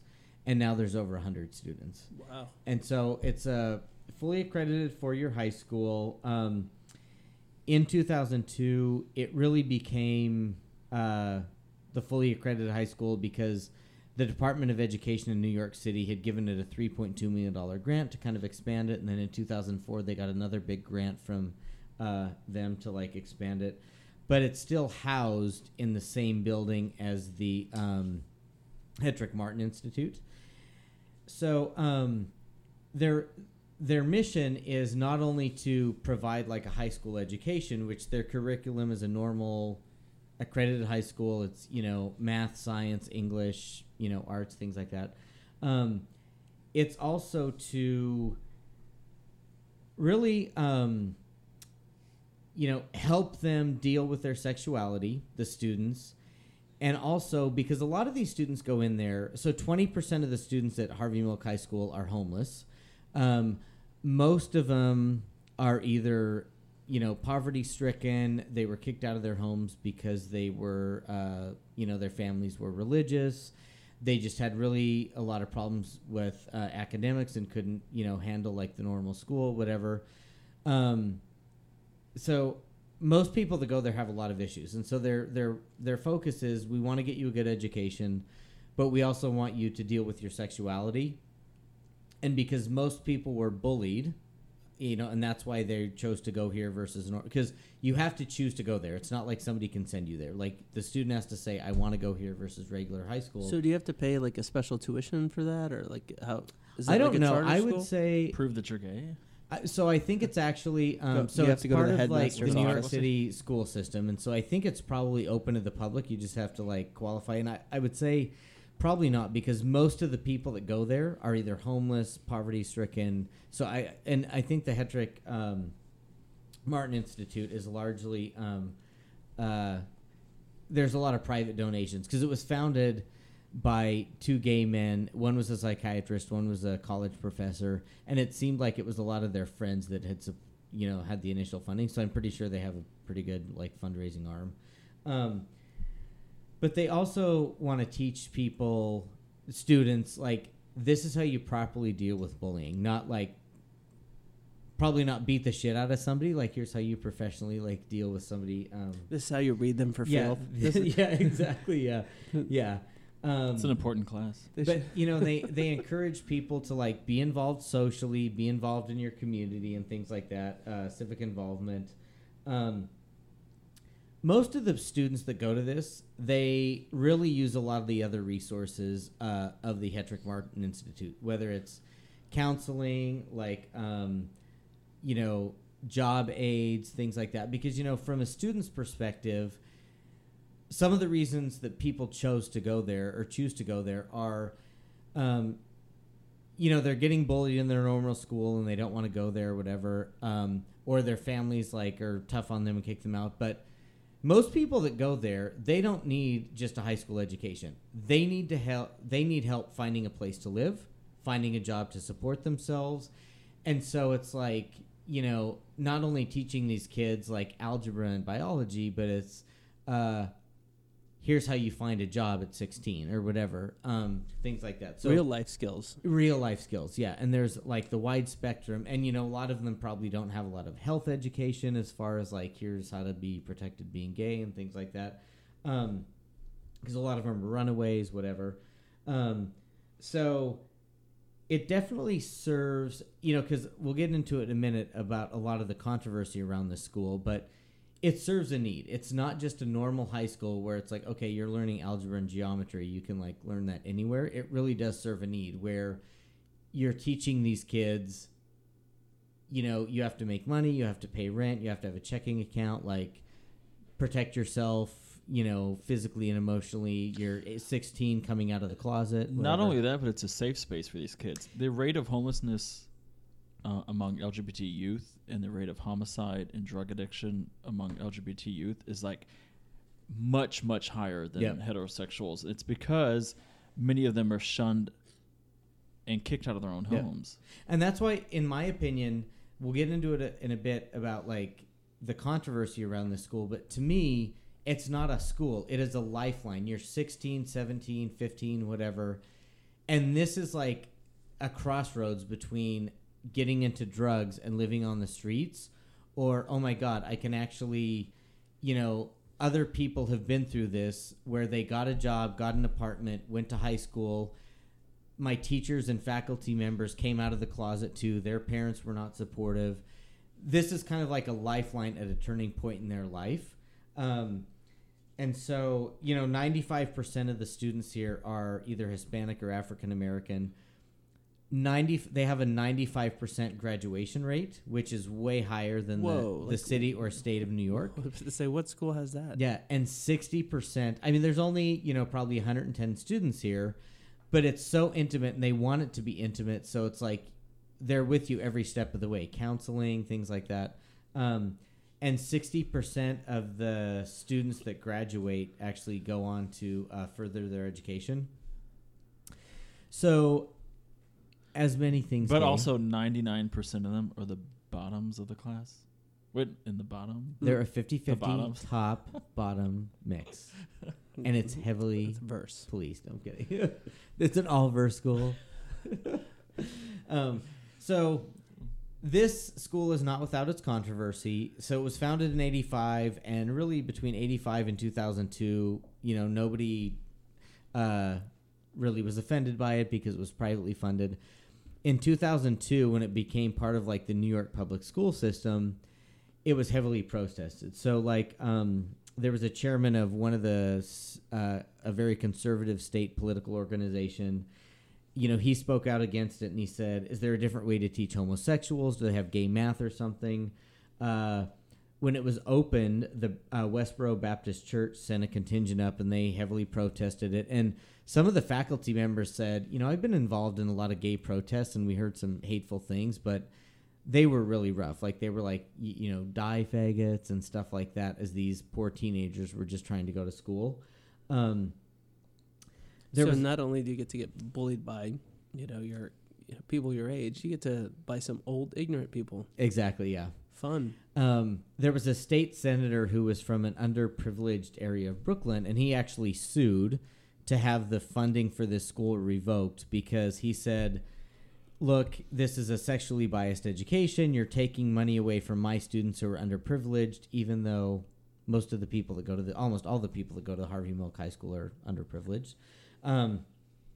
And they ended up keeping their funding, but they had to go through the courts for years to fight that because the courts were, back and forth depending on which court ruled. And, a lot of people said, oh, this is just a school that's trying to indoctrinate people to being gay. It's trying to turn people gay, and they're teaching the gay lifestyle and everything. Even though the principal said, like, our curriculum is the exact same as every high school in the New York City area. It's like, set by the Department of Education. But there were a lot of gay rights activists that said they were against this school because they said, you're putting these kids in exile. You're putting them in their own bubble. If you go to a normal high school, you're going to get bullied. But A, that kind of makes you who you are. That defines you as a person.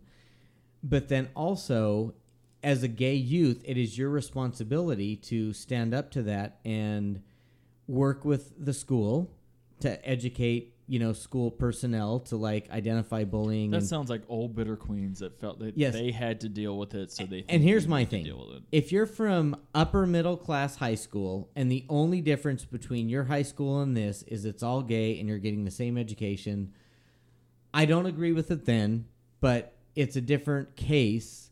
versus, because it's like, how much power do you have? Like we talked about Lawrence Martin. I mean, there was that movie or the documentary Bullying that came out like about 6 or 7 years ago, where kids are legitimately getting bullied, and they go to the high school principal or counselor or teacher, and they're like, well, just try to sit on an opposite end of the bus as the bully, whatever, I don't think it's the kid's responsibility at 15 to like educate school personnel and educate bullies on how you deal with like diversity. And that's why, like I kind of pointed out, it isn't just a place to get an education. You were thrown out by your family, and it's like, what the fuck is a checking account? How do you pay rent? Like, oh my God, I cannot go to school and work every day. But there are other students that are like, you know what? I'm a senior. 3 years ago, I came here, worked my ass off at McDonald's, paid for a room in this house, and now I'm graduating. And so it kind of is a lifeline. And that's where, if it was like some upper middle class high school where it's like, oh, I can be around my gay friends and don't have to deal with people, maybe, but it's like, that's not the case. This is literally, I feel, the turning point for these kids. Going here versus going somewhere else could be like a life of drugs out in the streets versus, okay, somebody can help me, like, and even if it was totally upper middle class and it was just gay, straight, even then it has its merits because, I look at like, Kendall, your progress, like you came out way before I did. And I mean, I lost all those years of my life, being closeted, right? And so, but can you imagine like being? So we often look at Kendall and we're like, oh yeah, you've been out for a long time. But can you imagine what your life would have been like had you had gay friends in high school? Exactly. Like, yeah, it would have been completely different. I mean, I've heard countless I think it was Andrew Randall. I heard him on interview. He was like, "Yeah, I had gay friends in elementary. We didn't know we were gay, but we were the ones that were playing. So you with, had the opposite. We were playing. Well, he was like, we were playing with flags, but none of us acknowledged this was a middle school. He's like, everyone else was playing, picking on girls or whatever. He's like, we were playing flags and doing imaginary, for me, shit. We all knew who was going to turn out gay eventually, but you avoided them completely because there's danger in numbers. Well, that's what he said. Like when they didn't go to the same high school. He said, but it was very different in high school because you did get to that point where you're like you avoided those folks. But in elementary, you don't know that, right? You're not. Middle school, it's different because you start to like sniff that out. Hormones are pumping in, but like in like Sniff third, it out. We weren't rimming in middle school. and well, some speak of us for were. yourselves. In third, I wasn't. in third grade, like, you don't know who's gay. You just kind of, you play, right? And so, but I can you imagine though having like grown up like from, well, and having like mentors, because a lot of these kids say the reason they go there is the other students have been through what they've been through, like as far as like being thrown out or whatever. But having like a lot of the faculty and staff who are gay, because a lot of these students, they don't just go to school there. They go to counseling there. They're there for like food, health resources, whatever. And so, in these counseling sessions, having people being like, yeah, I know what it's like to be Jehovah's Witness or Mormon, and the whole religion's going to hell if you're living a gay lifestyle. I know what that's like. But even if you didn't have to deal with that, exactly, just having gay friends where you can just be yourself a little bit more. Yeah, you could talk like about that. boys together, or if you're lesbians, girls together. Yeah, and so that's where I just feel like it provides so much. And so, because some of the gay people are like, well, this is a cop-out. So this was actually during Bloomberg's tenure as mayor. And they said, well, because apparently what he did is he really, all of these schools in New York City were massive. And kids were getting lost in the system.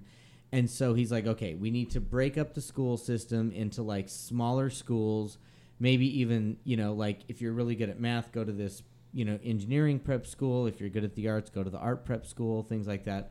And so they said, well, this was his answer to not deal with, let's train all of our teachers to be like pro-diversity. And it's like, I mean, I don't know if they didn't have teacher training for diversity, but it's like, I don't care how much training you get. I mean, there are still bullies there. And again, it's all of these kids are underprivileged. It's not like some upper middle class school where you have no worries in life except being gay. It's like my family doesn't want me. I'm starving. I'm going to the food pantry, and so it's not just an education. It's yeah. There will always be bullies, and it's always our job to call them out, whether it's our president. Well, or not. the gays can be bitchy too. I mean, I'm sure there's bullying within the 100 kids. Shit. Yeah. Oh, mean, for sure. Yeah. Yeah, exactly. Yeah. But anyways, that was the Harvey Milk School, founded this week in 1985, and now part of the New York City school system. So, I knew nothing about this until I started researching it, but I think pretty amazing place, and really glad it exists. Is that I don't know. Within your research, are there other places like that in the U.S. or? I don't know. I mean, I would actually doubt if there's going to be very few, because it seems like this institute is, because it's part of this. In a way, it's quasi. It's still in the same building as the Hedrick Martin Institute, but and it seems like that's why it works here, is because it's part of it. It's like you can get your education. There's a food pantry, counseling, health education, health and wellness education, job skills training, and things like that. And so I think it's like part of the because I would say, I don't know. I mean, because we talked a while back about like a lot of schools have like LGBT straight gay alliance networks and stuff like that. Yeah. I was just curious because that seems like it seems like a great program, but I was just wondering if they're if they franchise that out. I know it's now part of the and it public is school like system. it's technically labeled like an alternative school. And I remember when I was in high school, they had the alternative school where it's like if you were in suspension all the time or whatever. But again, I think that also was. Did you go to that one? I did. Did you really? No, I'm kidding. No. I would like you more. But I do feel like if you went there, I think they only were allowed to get GEDs. I don't think they got full high school diploma or anything. Huh.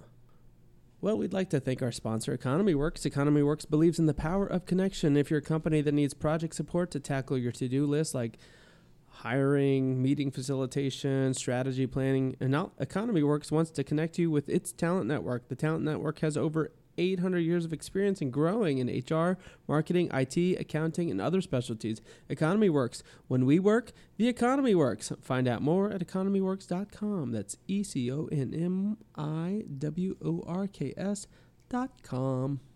Woohoo! Kendall. Is it my turn? Bring us Kendall. home. All right, Keenel. Hey, can we start this? Marlon Brando, Jimmy Dean, on the cover of a magazine. Oh, I forgot about his name drop in that song. Yeah. Marlon Brando. Okay, so my topic is Marlon Brando, who was born April 3rd, 1924. Marlon Brando is one of those people, like Joan Rivers was around for so long that depending on how old you are, what do you know Joan Rivers for? If you knew her from Red Carpet Days, then I could probably figure out your age. If Or Johnny you knew Carson, her from her Fashion Police show, then I could probably tell about your age. Or Johnny Carson, Marlon Brando, what is your perception of Marlon Brando? Was he that hot, sexy heartthrob? Then you old as hell, and Corona's probably going to take you. Well, see, I remember both because I'm my mom used to watch a lot of old movies growing up and stuff. And she Marlon Brando back in the 40s, 50s, 60s, he was very young, svelte. He was good looking, yeah. Oh yeah, he was the heartthrob. If you know him as the old, eccentric, weird Michael Jackson best friend, obese, then you might be closer to my age. But Marlon Brando how old was. is that age? It's still old. You're A like lady never tells. You're like Karen Walker. You're like, Well, he's still in danger for the coronavirus. Which body part are you talking about? There we go. Marlon Brando, the Oscar-winning actor and director, and allegedly, see, this is one of those to where is he bisexual, homosexual, dabbled, And I think that's the big dangled. question. Yes, Yep. and we will get into that. So we're not gonna. I guess just to put it out there, I don't like to put flat labels. We're on not it. saying he's straight. We're not into labels here. Okay, He's not 100%. I don't think he's straight, but who 100% is? like. I don't think he's He's a on the 1 on the spectrum. or a All 0 right. on the Kinsey scale. He's probably not a. He's probably not a 3. 1 to 3. He's not. He's 4, 5, 6, 7. Oh no, I'd say he was definitely Well, like. at the end, he was type 2 diabetes. No, I don't think he was 100% like gay either. I mean, No. we'll get into. But it, I think that discussion is important when we have the let's talk about gay stuff discussion, is that it doesn't have to be, we throw in every letter, oh my God, this is scandalous, LGBTQIA plus blah, blah, blah, blah, or straight. It's like we can be different letters and Right. all letters and one letter one day and then 5 years from now, you know what I mean? right. And I think he was one of those people that's like, He evolved. that sucks some dick. Well, then that would make him pansexual. Like, well, no. 'cause No, you don't want to assume that. Well, first of all, none of it matters. But in We're terms not about of labels, you know, Thomas. no God. labels. We All just right. there is said it. discrimination based on labels, but not. It doesn't matter what the label that you choose is, or if you choose to have a label. But anyway, we're running really late. Let me keep going. He was born in Omaha, Nebraska, youngest of 3. He had 2 older sisters. This is 1924. Both his parents were alcoholics. His mom was a rebel for her time. This was in the 20s, where she like drank and smoked and wore pants, which was like, oh Love my it. God, women, people with them vagina parts aren't supposed to do that. Oh, was she a lesbian? No, No, she was just a rebel woman. she was a rebel woman, not Confederate, but. And then her dad was also an alcoholic, but Marlon Brando didn't have these sweet thoughts like he did of his mother with his dad. He could not stand his dad and said his dad was very critical, and I never did anything right for my dad, and my dad hated me, that kind of stuff. Which I think a lot of actors and musicians have this need to be famous and be recognized because they have like a big hole in their life that they're trying to fill. Is that what we're trying to do with this podcast? We all have Fill daddy your hole. issues. I'm trying to fill my hole. Oh. Yeah, but you were trying to do that with that grinder guy in Butte, and we all saw that. If I didn't have any pain Oh, you meds, had so some he pain blocked meds? me. I think that was a straight guy looking for drugs. That's what Kendall said. He goes, "Do you think it was just a straight guy looking for drugs?" That. Never mind. Because literally, he's like, "Hey," I'm like, "Hey," he's like, "Are you in Butte?" And I was like, "Yeah, visiting family." He's like, but he did say something about he can host, and then he goes, "Do you have any pain meds?" Well, he's probably like Marlon. Maybe he's gay for pay. He's like and Marlon the pay Brando is- here, who's just looking and you for. wouldn't part with any of them. Yeah. I was like, I got Pain meds. Advil. Rhinoceros strength Advil. Flintstone vitamins. You know that's what Tony takes every day. He still takes those Flintstone vitamins. Just eating them for it. They're chewy. It's I a used good, to go through good the for your bottle and old find man. Betty, because Betty was my favorite, and I felt like she was underappreciated, so I needed to eat her. Oh my god. Oh my gosh, you You big old you big bisexual. old lesbian. I ate Betty. All right, so his childhood best friend was Wally Cox, who eventually became a famous TV actor, somewhat famous, who died at a young age. But in his childhood, and even as a grown adult, there were rumors that he was more than just friends with little old Wally Cox. And he gave an interview later that Wally dying was the biggest upset of his life. He said, had Wally been a woman, we would be married to this day. Oh wow. And one time he did marijuana that shows how old I sound. He smoked marijuana, and a guy gave an interview that said he professed his love about this guy, Wally Cox, his childhood friend, to me, which made me think he was gay. Which adds to the whole, like, allure of was he or was he not? Mm-hmm. Not that it really matters, but No. it's pertinent to the topic of the podcast. So he acted in school plays, and Marlon mimicked classmates and pretended to be animals at a young age. It's kind of like he was bullied by his own dad, felt unappreciated by his alcoholic parents, and he had an outlet on the playground and at school, being this kind of like ham that would mimic people. And it was his first kind of foray into acting. Okay. He was expelled from high school for riding his motorcycle through the school halls. He was a rebel his entire life.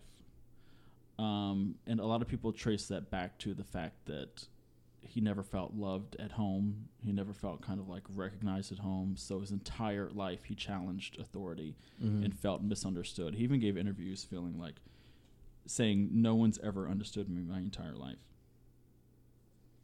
So after he got expelled from high school, he moved to New York to study acting. And he said, for the first time ever, I was accepted and I was told that I was actually good at something as an actor.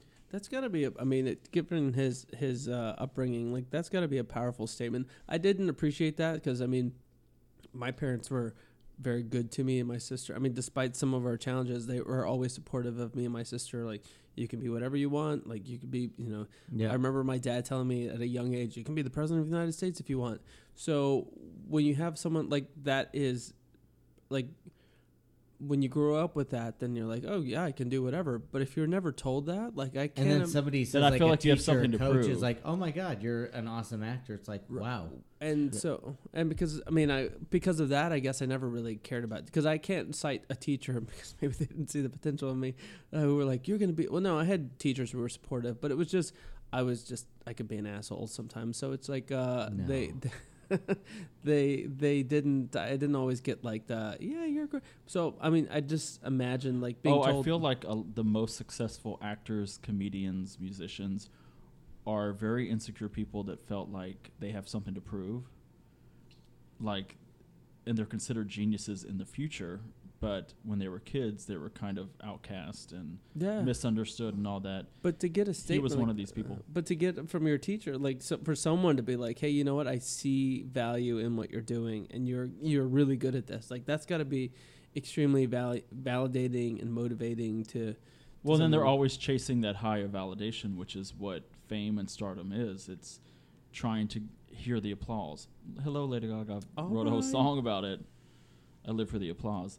But that's so much of what stardom is, and we talk about alcoholism and drug addiction being prevalent among famous people. I think they're inherently susceptible to that in the first place because they are naturally insecure based on whatever it is. Yeah, and I would say I kind of agree with that, because I feel if you are 100% secure in yourself, because if you're like super famous, it consumes your whole life, right? You are pretty much like a piece of meat to the record companies or the movie companies or whatever. And if you're like 100% secure in yourself, you probably are not going to take the money and fame over giving up your whole life. And I kind of agree. I think a lot of people are like insecure in some way, and it's like, but I'm famous, but I'm, rich or whatever. And so that's makes up for it, right? Oh, for sure. And if you're not insecure going into fame, it's very hard to keep a straight head on your shoulders. Yeah. Because your income depends on how popular you are based on your perception, how people perceive you. You're going to make $6 million in this picture because people liked you in your last one. Like it's all based on it. Can and make I'm you sure that like a insecure. lot of these. I think it feeds insecurity. I think some of it is, but I don't think all of the actors are like that. There are a lot of low key actors that are. That's what I'm saying. It can turn you insecure. If it doesn't, it drives a lot of people that are insecure into that field. But if you're not, I feel like it can make you that kind of like, because you're always being judged by the last thing you did. And it depends on what but that's anyone at work, I would think. Like, is my boss going to give me a good rating? And so, except in this instance, your boss is like, how many people are going to come watch your movie or watch your TV show? Because I think there are some folks, celebrities get shit on all the time for being, being famous and having lots of money, but you realize like when Schitt's Creek's about to end. I've watched a lot of so that's a show on Pop TV, recently famous, but it's ending its run, and I see some of the actors and actresses, particularly like Catherine O'Hara, who's like, love her. I'm about to be out of a job. Like, I'm going to be unemployed at her age in her 60s, and she's like, them, it's like the gig economy, the original. Yeah, gig economy. they're like, it's not easy to find a job. She was like ribbing, Dan Levy a bit. She's like, my agent keeps asking, why did you decide to, end the show when we were doing so well? Because now they got to go find another job. So, I think in some instances, It is, yeah. They're. I mean, They also could retire. they could, but it's like like you Yeah. know, you like a certain lifestyle, but I think if you get famous, you're also very aware of your legacy. Not all of them. Obviously, I'm not talking about all of them. But you're aware of your legacy and how you want it to end, and ending on a high note, and then can I expand upon it from here, and can I be even more famous? And I just think Yeah. that's a lot of. And I'm not talking negatively about it. I think if I stumbled into fame, it would mess with my sanity, like especially with social media. I would have to have a blanket You social couldn't be media on Well, social because policy. media. I mean, because like so because actually, people tear you down. yes, and I actually so Bette Midler, she was here several years ago, and it was like a kind of a fireside chat, and she said she never reads anything, never reads any reviews, anything. She's like, Yeah. because it just there's always going to be people for you, and I honestly feel like poor Britney Spears. oh, that's for That another would be me. episode. That would be Because my I mean, I closest feel like she was equivalent. like this small town girl. Her parents knew nothing but small town America, and she was like thrown into this whirlwind, and they looked at her like a piece of meat, and she just couldn't like handle it, and rightfully so. Thomas is looking like, I feel bad for Britney. I feel like she went, He's got this weird thing for Britney, out for Britney. No, and it's like, don't. I just feel like she was under so much pressure, she just fucking lost it. Okay, let's get back to I was Marlon. going to say, Brando. What is he a fame monster or he like what is No, it? he's a very insecure man Yeah. and very eccentric and misunderstood. But his acting technique, once he started acting, because he got big around, or his career took off at 20. Are we talking about his celebrity or his size? Well, he died very big, the biggest. He died at the pinnacle. But his acting technique was like he refused to memorize lines because he said he wanted to discover the lines while he was on film, being filmed. So he had to have cue cards taped around the set. So the cinematography had to be like dictated around avoiding where he had And that was his taped whole up. career? Yes, because he wanted to read the lines for the first time while he's on film because it seemed more authentic to him. To me, Wow, it that's- sounds kind of like you were lazy and you were drinking the night before and you didn't Well, the want whole to memorize thing is you your want to lines. like read the lines, memorize, get into character, but whatever. Well, Dustin Hoffman later said that one thing he would do when the director would yell action, he would start having a conversation with the actor. Would you do this weekend? And start having a conversation with him. And then he would go into the lines because he wanted it to seem very like real conversational. So directors hated that. And he had his own stubborn vision of, look, this movie is about the actors and this is how I'm going to act and this is what works for me. So he constantly had these head-butting battles with actors, co-stars and directors, even when he was just a 20-year-old actor on Broadway. I forget that they used to do film like movies on actual film. So like when he would do something like that costs money. I mean, Yeah, you have to rewind the Oh film. yeah, Yeah. films. All his films cost so much more money because he just, for one, wasted a lot of time. He didn't do any kind of. He was very concerned about how he put a lot of effort into how he was acting, but that effort started the day you're supposed to film. Like whereas Meryl Streep is like spends a month learning an entire new language, and immersing herself wherever it was Yeah. that the actress she was trying to portray. He kind of, a lot of the films, not all of them, he would just show up and be like, now I'm learning to be the character, and directors hated him for it. Yeah, that's so much waste. I mean, think about like the time. It's like, well, I need more time to do this. Because I And think then the Marilyn actual Monroe, film- like, different but similar, she was just so insecure. I mean, she just had stage fright and couldn't get out there. Yeah.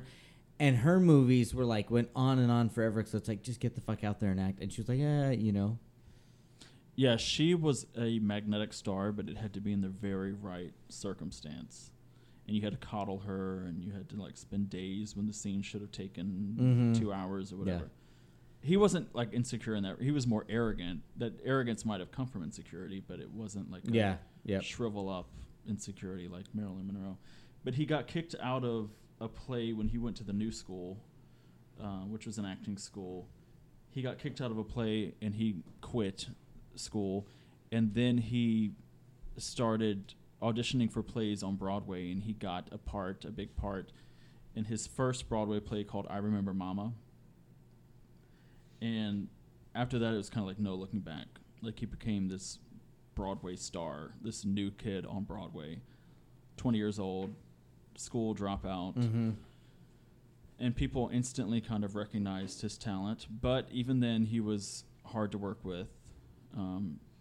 He got cast in a play with Tallulah Bankhead. Have you ever heard of Tallulah Bankhead? Mm-hmm. Okay, you have? Mm-hmm. Iconic, like, rumored to be lesbian.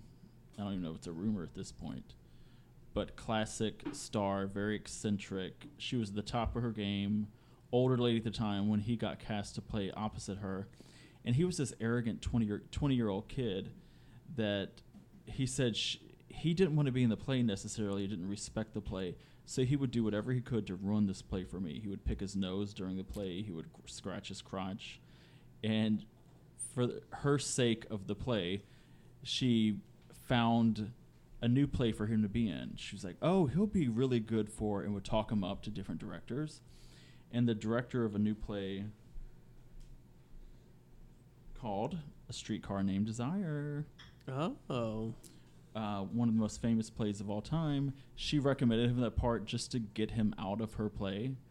And he was picked up to play Stanley Kowalski in this play, and he did it amazingly. And it really put him on the map, and it was his break. So it's almost like him acting like a fool. Yeah, created his own. Yeah, Which is kind of what he wanted. Like, I'm better than this. Get me out of here, and that happened. Oh, totally. It's one of those people that's confident from an insecure place. Donald Trump. Donald Trump, yes, is what someone whispered in the audience. Woof. Just kidding. I knew you were a Republican. He likes some orange. Republican. So he's at this time becoming a very well-known Broadway actor, and in 1927 he is drafted. This is during World War II, the tail end of World War II. And In what year? 1947. Does that math add up? No. No, because it ended War in ended 45. 45. Oh, shoot. The 1945, I'm sorry. I wrote that. I can't read my I hand. can't read his hand. I was like, wait a minute. First I on the thought you said form- 27, and I'm like, there was no word there. Then I thought maybe 37. I'm like, we weren't in that. And 47? Okay. It's scribble scratch at this All right. point. So on the form, he listed his race as human and his color as seasonal oyster white to beige. Oh, he was a gay. Right, To be that It was sassy. beautifully described, yes. He was kind of saying, what are you trying to... He didn't agree with the war, and he didn't agree with racism, which is the whole point of putting human as a race. He was referred to an army psychiatrist, and he was deemed psychologically unfit by the army psychiatrist to serve. Really? Yes. That's interesting. So he goes. He was a psychoneurotic, they called it. He basically bluffed his way through. I don't think he was insane or anything. I think he was just did playing. that so he he was didn't have playing to- a game not to have to be in the military, not to be drafted, I feel like there's especially in a war he did not agree a with. bit more sophisticated like methods in the military to assess for. He knew he knew someone that was a psychiatrist that also, it's one of those Donald Trump bone spur things, that gave a recommendation that he should not serve as well. And so did he? So there's that underlaying it. So basically, Marlon Brando's the pre-Donald Trump. Is that where? No, I'm just kidding. Oh no! I mean, they when Marlon died, he was a little bit thinner than Donald Trump is now. Oh, okay. Well, they're not the same person. But Donald Trump was never seasonal oyster white to beige as No. the color listed as Marlon Brando. But why did Brando not? Why did he not? What was he? Why was he against the war? He was more so just a rebel that did whatever he wanted to do. They tried to draft him before, and he had a knee injury, and they wouldn't let him in. And then he had knee surgery, and his name came up again, and his knee was okay, but because of his interview for before the draft board, they were like, and And he claimed to be, he's the one that said, I'm a psychoneurotic. So they referred him to an army psychiatrist, and the psychiatrist was like, this guy can be a little... and he also knew someone a psychiatrist that validated for him. That yes, it sounds shady. Happened many, many times, such as with Donald Trump and George W. Bush and so on and so forth. In 1951, he made his big movie debut with A Streetcar Named Desire. So the play that he originated, he played Stanley again. And that's when he became a sex symbol, and like the sex symbol. And that was of when in the 50s. This is 1951. The sex symbol of the 1950s and early 60s. It went through that long. And he was considered the hottest actor in Hollywood.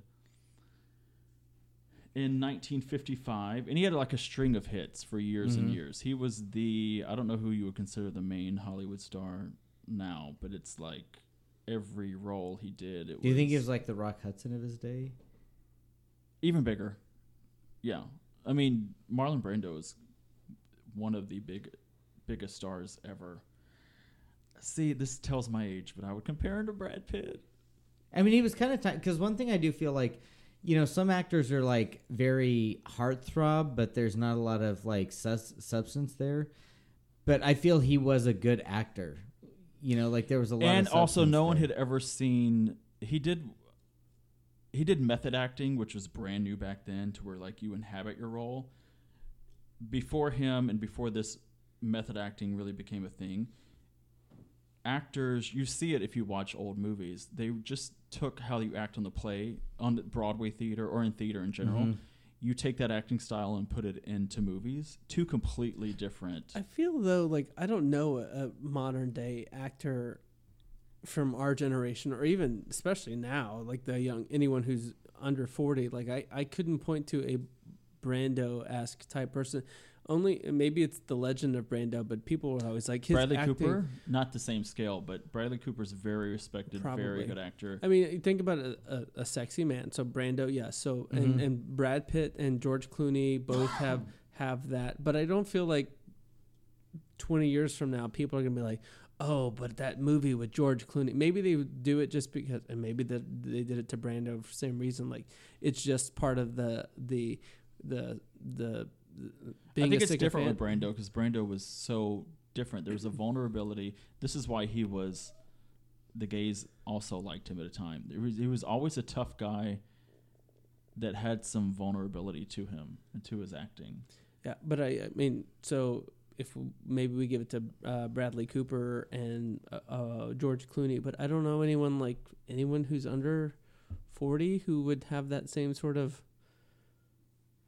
chutzpah. Is that the right word? Like, no, but it was also a different time when there was the golden age of Hollywood. And I think back then, like, you relied a lot more on actors than like special effects and stuff for movies, and so I think they, like a lot of actors back then, I don't know. I think they were kind of a cut above. And it was also in black and white, so you had to emote more because it was like literally in black and white, and you had to break through that kind of monotonous, drab scenery. In 1955, he was in The Wild One, which was he played a biker gang leader, and he rode motorcycles, and he wore jeans and the white T-shirt with the sleeves rolled up, and in leather, and in a leather hat, and all that kind of stuff. And the whole look of him created this that lasted for years. This certain look in his wardrobe that James Dean copied and Elvis Presley copied, all that came from this movie, The Wild One, in 1955. They were emulating this kind of tough guy Marlon Brando image.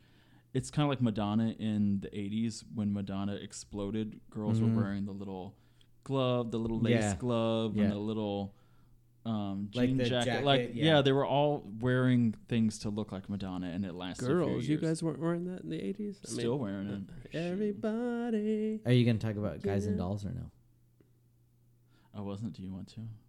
Well, I was just going to say when you said that, so he was in the movie Guys and Dolls, and basically the two main actors were he and Frank Sinatra, and he rivaled Frank Sinatra very much. And they did not like each other at all. Oh, they didn't. No respect for each other. But in that movie, it's funny you say, because he was very much like the bad boy Marlon Brando, but like kind of a sophisticated bad, so kind of like James Dean, but very polished or something. And so his clothes, his acting, and I just remember like watching that movie as a kid, and I mean, he just strikes you like as just strikes you. I mean, as So what I read about them, they could not stand each other, and Marlon Brando like took a while to get into character. He wanted to do several takes until he got the perfect take that he thought was good.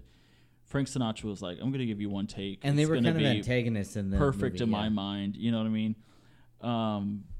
Frank Sinatra called him overrated and kind of a sissy. Marlon Brando said, what did he say about Frank Sinatra is the type to die and go to heaven, and then he wakes to heaven. He berates God for making him bald. Something like that. It was like a obnoxious dig against. They just never ever liked each other. But a lot of people were actors, famous actors, were really excited to work with Marlon Brando, and then they were working with him. They were like, "Oh, this guy's a jerk. He's really difficult to work with." But they said it about Frank Sinatra too. So they probably didn't like each other because they were so similar, arrogant, cocky men. He said a lot of people would say a lot of people. A lot of people. In 1954, he starred in On the Waterfront, where he got his first Oscar, but he hated his performance to where he couldn't even watch it. He was like, I felt like I did a horrible job. Yet he won an Oscar for it.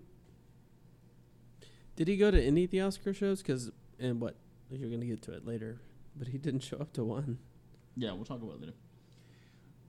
And then after On the Waterfront, he did like a string of movies he felt obligated to do that he didn't, like he kind of half-assed did. And his star was kind of on the decline. It's like, is he a has-been or not? And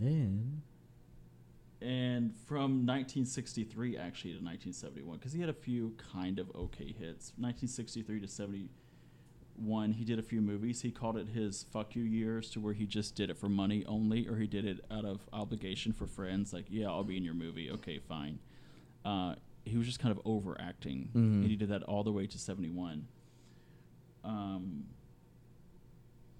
Do y'all remember his big comeback in 1972? The Godfather. was it? Yeah.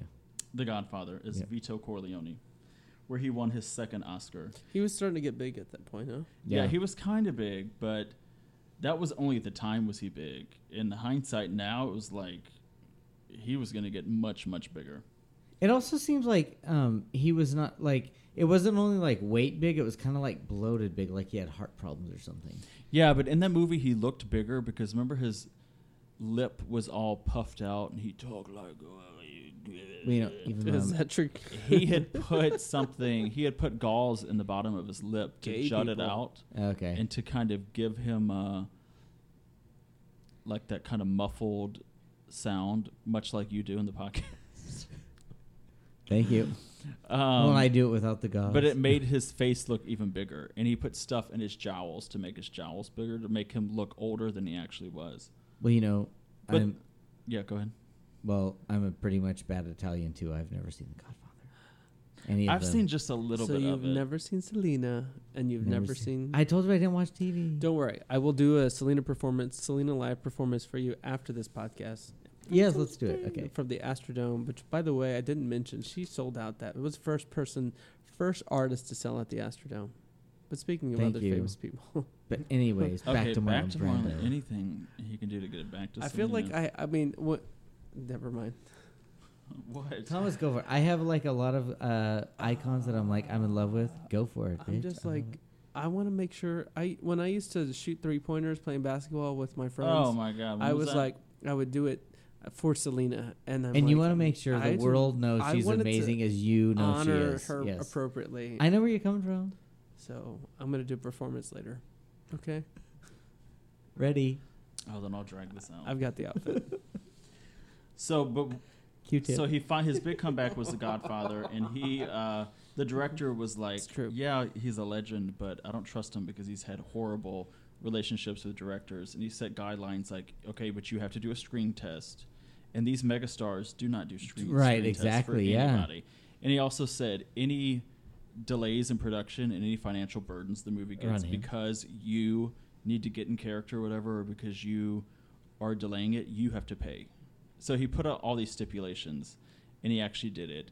He butted heads with the director and said, every day I thought I was going to get fired from that job. And he won his second Oscar for it. Well, So right after that, oh, and when he won the Oscar, this is what you're talking about. He didn't even show up to the Oscars. He sent a Native American rights activist or Indigenous American rights activist, Sachin Littlefeather, to accept the award, actually to reject the award, to go in and go up there and say, Marlon Brando does not accept this award because he does not agree with the portrayal of Native Americans in film and television. oh, And she was dressed in her full Apache garb. That's Oh, awesome. no, it was a man. That was a woman. It was a woman? Okay. Q-tip. Yeah. Yeah. Yeah. Yeah, it was a Um, woman. Yeah. That's crazy. Good for him. Like, So and he that didn't was in even the show up. 70s. And this was his big comeback, so he was actually putting his money where his mouth was. Yeah, this was good 70. for him. Like, that's awesome. At that point, it was 73. But his next film after that, which was also very, very big, Last Tango in Paris. Do y'all know anything about that? Mm-mm. It was an X-rated film Woof. about this older man having a love affair with a 19-year-old girl. He was yeah, 48 yeah. in the movie. She was 19. Who was the actress? No, it was nobody famous. Go ahead. I'm going to look her up because I think we did something on her. Go ahead. Oh, really? I don't think so. Yeah. I didn't write her name down. Not 'cause I a, never not What a, was heard of her. the not a movie? podcast, but Last Tango in Paris. Oh. But years she was later, bisexual. there was a controversy about the film because, come to find out, there's a rape scene in the movie where she gets raped anally, and they use Ugh. a stick of butter. He uses a stick of butter as lube, I think I've heard of this. and it was not in the script. Yeah. He came up with it with the director on the spot the day of shooting and kind of told her, this is what we're going to do. Didn't tell her about the butter part. So she says, we're about to hit roll and you're going to get raped in this. And she's 19. And she's like, what? And she didn't know she could say no. She was like, she later gave an interview. She's like, I didn't know you couldn't just add stuff to the script and tell me I had to do it. Like, because she was so young. yeah. Yeah, it was Maria Schneider. We did a daily post on her a while back. That's why I'm like, I know this story. Yes. So he and the director kind of devised this whole thing.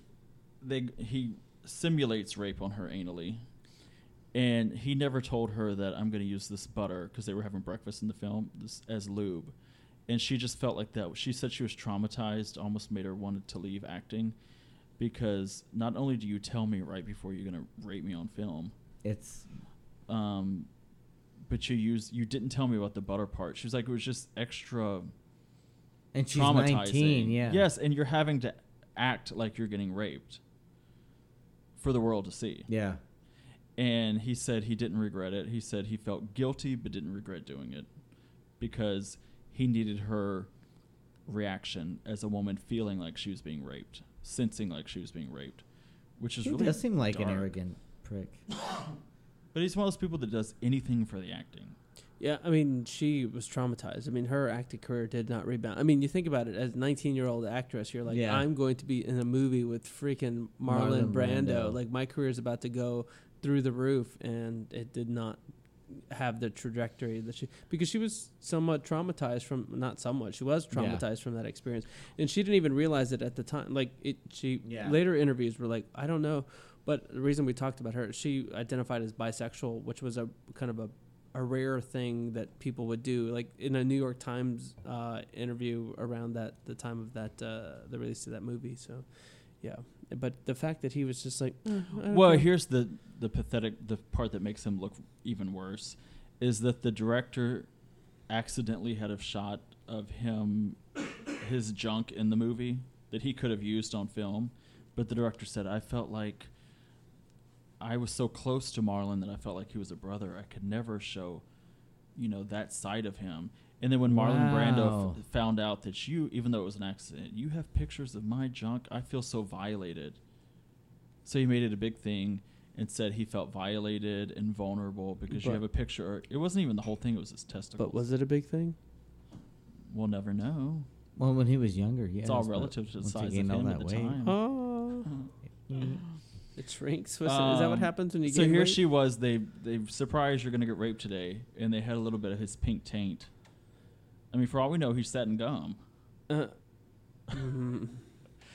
But anyway, so after that was kind of his. After that, it was downhill in his acting career. In 1978, he played Superman's dad. And he had 2 weeks of filming. He said he only did it for the money. And his stipulation for the contract was the least amount of time and the most amount of money. So he got paid $3.7 million for 2 weeks of filming. And that was in the 70s? And he wasn't even freaking. Yeah, 78. He wasn't even Wow. freaking Superman. No, he was Superman's dad, and he was barely in it. I know. That's my But point. after that, and I just saw this movie last week for the first time, Apocalypse Now. Have you ever seen it? Mm-hmm. Oh, it's so good. Did you like it? It's on HBO right now.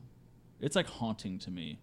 But it takes place in Vietnam, and my fiance is Vietnamese, so I had that extra layer of him like watching it, thinking of his family. You mean TBA? My Tiny Baby Asian, yes. Very, very good. Have you seen it, Tony? No. Very good movie. It's like the last great role that he was in. And then he acted on and off until his death. But later in his life... He like, did when, 90s? That was 1979. No, when did he die? 90s? 2004. Oh, wow, okay. But from 79 to 2004, he kind of acted on and off. But became known, like much like Elizabeth Taylor, as like this overweight, eccentric She was not overweight. person. Especially compared to Marlon Brando. Okay. Everybody gains a couple pounds. She had heart problems. Thank you. Okay, well then let's take her out of it. Thank you. Became Take her known out of as this overweight, conversation. eccentric, difficult actor. Became known more for being best friends with Michael Jackson, much like Elizabeth Taylor. It's kind of great because I did think of Elizabeth Taylor throughout your whole discussion because she was very difficult. And a lot of her movies were overrun on budget because she was like, oh, I'm always sick and everything. Yeah. But they were so good, just like Judy Garland. Like, sometimes you have to go through that crap to get really good, Maybe that's why we don't have movies. good actors or actresses, like iconic actors and actors. We have plenty of good Well, actors. Well, and Charlie Sheen actresses is trying to be that person. Exactly. After he raped that He's guy. doing it. He raped a guy? Oh, too soon. But that was the allegation, right? Corey Feldman said Charlie Sheen was the guy. He'd been going on. Oh, no way. He round was the and round. guy? Yeah, Wow. Said raped for Corey years. Haim, yeah. Corey Haim and Corey Feldman. Although I think we talked about that last episode. But yeah. So by the time he died in 2004, he was over 300 pounds. He had type 2 diabetes. And it was kind of like, by then he'd been known for years and years as being this odd, eccentric person. Versus if you had grown up with him in the 50s and 60s, he was like this big heartthrob, biggest superstar of his day. So I didn't know he was like really, really talented. And then he also said, in 1976, he did an interview that said, homosexuality is so much in fashion, it's no longer even makes news. Like a large number of men, I too have had sexual experiences, and I'm not ashamed. I've never paid much attention to what people thought about me. If someone thinks I am lovers with Jack Nicholson, I really don't care. They can think that. It amuses me. So was he married ever? He was married to 3 women and had 11 kids.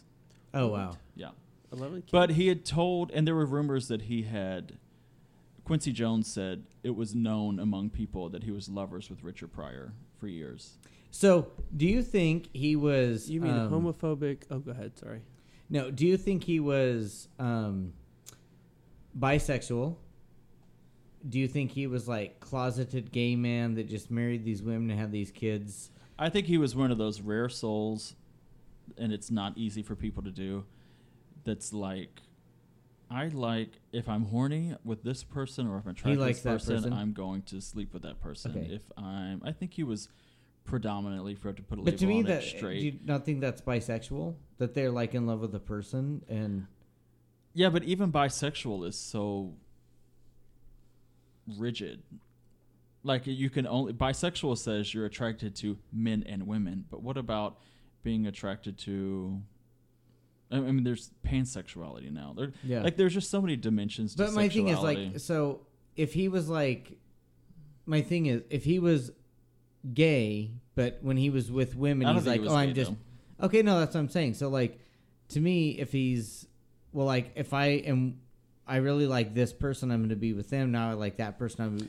I think he they're a man understood. or a woman. I think he understood that you don't have to be straight or gay. I think he yeah, was one of those okay, yeah. people ahead of their times, even to this day, that understands that Like, I'm in love with a person. attraction can be attraction. Like, Yep. if you want to call me gay or straight or bi or whatever, Yeah. that's on you. I don't really think about what you call me, but I've been with And I do men feel- and I've been yeah. with women, And I feel that's pretty, like, awesome and kind of advanced, because I feel like, especially back in the day, Hollywood actors, if they were anything outside the norm, like Rock Hudson, you know, like the movie companies always made him go to public events with a woman, so it's like people can't know you're Yeah. gay, and, you know, only, like, people socially knew he was gay. But no, like, I think yeah. Marlon Brando did whatever he wanted to do, and if you wanted to be, I mean, he was a rebel to his core. He did whatever he wanted to do. Yeah. You could be on board with it or not. I mean, even the act of him right after winning an Oscar and before he got Apocalypse Now being Superman's dad for just and asking for the shortest amount Yeah. of time in the movie. Like, I barely want to be in this movie. I just want to make money. There's a certain sense of, like, I'm not doing this for anybody but myself. But Yeah. I also think he was insecure, Yeah. like needing the validation. There's a thin line between that. Yeah. So Brando, the legend. Very much. I think he's very interesting. a bisexual. Yeah. He wears that bisexual cologne. Or let's just say not straight. Admits he's not straight. Why don't you want to put the bisexual label on him? Because I think he might be more than that. Or I think every single person on earth is potentially bisexual. What if he just fell in love with one or two men, yet had I think he was. constantly affairs with I mean, women? I don't know how, like, much about him other than just things over the years, hearing this or that. But, like, I don't think it was once or twice. I think, like, on the Kinsey scale, he would definitely be middle of the road. He wouldn't be anywhere near a 0 or a 6. I personally just don't like the labels of pick what letter you are. Are you LGBTQIA plus? Like, as if here's I know you hate the acronym. you have to hate it. you have to pick one of these, and I'm like, well, can I be this on one day, and then 10 years from now, can I be a different letter? And it's like, Now, it seems like he was just very open sexual. I struggle with that. I mean, just because, like, I still have an attraction to women, but I've been into, and I think I've said this before, like, I've been dating men at this point for a long time. I mean, however long we dated, Kendall, 9-10 years, and then Spence and I have been dating for we're hitting 3 years, this year. So y'all been hitting for 3 years. So I mean, but I mean, who's to say? I mean, I hope Spence and I plan to be together for here on out. But I mean, yeah, women could still. I mean, this. You know what I'm saying? Like, if something happened, if Spencer got coronavirus and I had to, you know, he was like, we had to treat him like an 80-year-old. He might have it after then this podcast. We two were coughing. Then I would. I mean, Right. women would still be in the picture, I guess. I don't know. It's weird, but I But And don't when you're feel walking down the obligated street, to pick you're a like- title either. But I'm saying that would say bisexual, but most people would be like, by these accounts, would be like, well, you're a gay man. I'm like, oh, I don't know. So I And mean, what Marlon Brando was saying is, I don't care what yeah, he literally Yeah. said. I don't care what people think about me. Give me whatever label you want. Yeah. Okay. And I think we're too complicated to put those types of label. To me, this podcast is, which is why I call it more of a queer podcast, because I look at queer as in straight and everything else. Okay, you identify with straight, you say you're straight, you've only been attracted to the opposite sex, then let's give a little rights for all the people that don't categorize themselves as that. Well, because even the Kinsey scale, Alfred Kinsey, when he created the 0 to 6, the only reason he really created the 7 buckets was, I mean, you can't have like he felt like most people were somewhere on a spectrum, but he's like, I have to kind of quantify somehow, like I can't really give results, but he felt like everybody's like on this general spectrum. It's not like you're a 0 or a 4. You're somewhere in the middle of any of this. But even the concept of spectrums is too linear. Like, it's like there are different dots on a line. Like, you have to pass this. you're saying you could be a 4 one day and a 2 another day, and that's what you're. You could be all over the map, and Yeah. it's perfectly fine. And You're I think not- we need to get away from Whereas Kinsey would say you're a 4 all the time. You're saying you could be a 4. Well, I a 3, think a and Kenzie 2, a didn't 6. believe you're a 4 all the time. He just thought, okay, for scientific purposes, to write a report, I've got to You want to like. get into social sciences? And again? also, do we need to put 4 and 2s and all that on it? I think we Obviously kind of not, hold Kendall. ourselves back. Obviously not. We hold ourselves back by You know- clinging on to the title. Kendall doesn't Oh, believe he in won't- social he won't, sciences. bitch. We're not getting into this conversation. We're already at the end of the podcast. We can't afford this Kendall got rid conversation. of that 2-star review, and he's like, "Bitch, I'm woke again." Social sciences, what? All right. That was good. Marlon Brando. Okay. Part of the community. Watch guys. How about have you that? Ever, I won't have put you it- ever seen Guys and Dolls? Yeah, part of the queer community. I won't put a label on him. He's part of the community. Have you ever seen that movie, Guys and Dolls? No, I mean I've heard of it. my whole You life. should watch it. It's a great. It's because it's a play. It's a play and everything. It's a. Well, why do we have to choose if we're a guy or a doll? It's a great Just movie, kidding. and he's hotty dotty in it. He's really good looking. All right. We'll check that out. But it's a Thank you. good movie. Thank you. Kendall. All right. Well, thank you for listening to our podcast and kicking with us this week. A special thank you to the guy who keeps our sound and Chuck Spencer. Woohoo! Don't forget to follow Spencer and Chris and our Spoopy podcast. They are giving you extra episodes this time of year. They're giving you special reviews of season 12 of RuPaul's Drag Race. So you can watch their Rupee podcast, our Rupee podcast. Of course, their staple podcast is our Spoopy podcast, where they're giving you all not the staples. spooks. And check them out. So they release an episode every Sunday, and they drop their Rupee podcast as soon as they release it. So take a listen and laugh at those queens and catch some of their giggles. Don't forget to subscribe to us so you can hear future episodes. You can visit our website at letstalkaboutgaystuff.com. We are wrapping up our Women's History Month, so make sure you read up on our 31 LGBTQ women pioneers, some good folks that we're honoring. Kate McKinnon, on a side note, seems to be the most popular one that, like, she's gotten all, like, we did Oh, because she's a cutie. yeah, so we've got the most likes on Kate McKinnon, so read about her and other ones. You can follow us on Facebook and Instagram at Let's Talk About Gay Stuff, and on Twitter at Talk Gay Stuff. You can leave us a review and tell us what you think. If you don't want to do it in public and you want to do it in private and just whisper it to us, you can send us an email at Let's Talk About Gay Stuff From 6 feet away during this pandemic. in a safe space. This is the only thing you can do during Just tweet quarantine us. time. Also, you can give a listen, like you said, to our Spoopy podcast. We're all part of the Listen Works network, and we encourage you during this time of uncertainty to stay safe. Keep hang in there. We're all going to get through this, and keep 6 feet away from everybody. Stay home. All right. So with that, we're here. We're queer. Get used to it.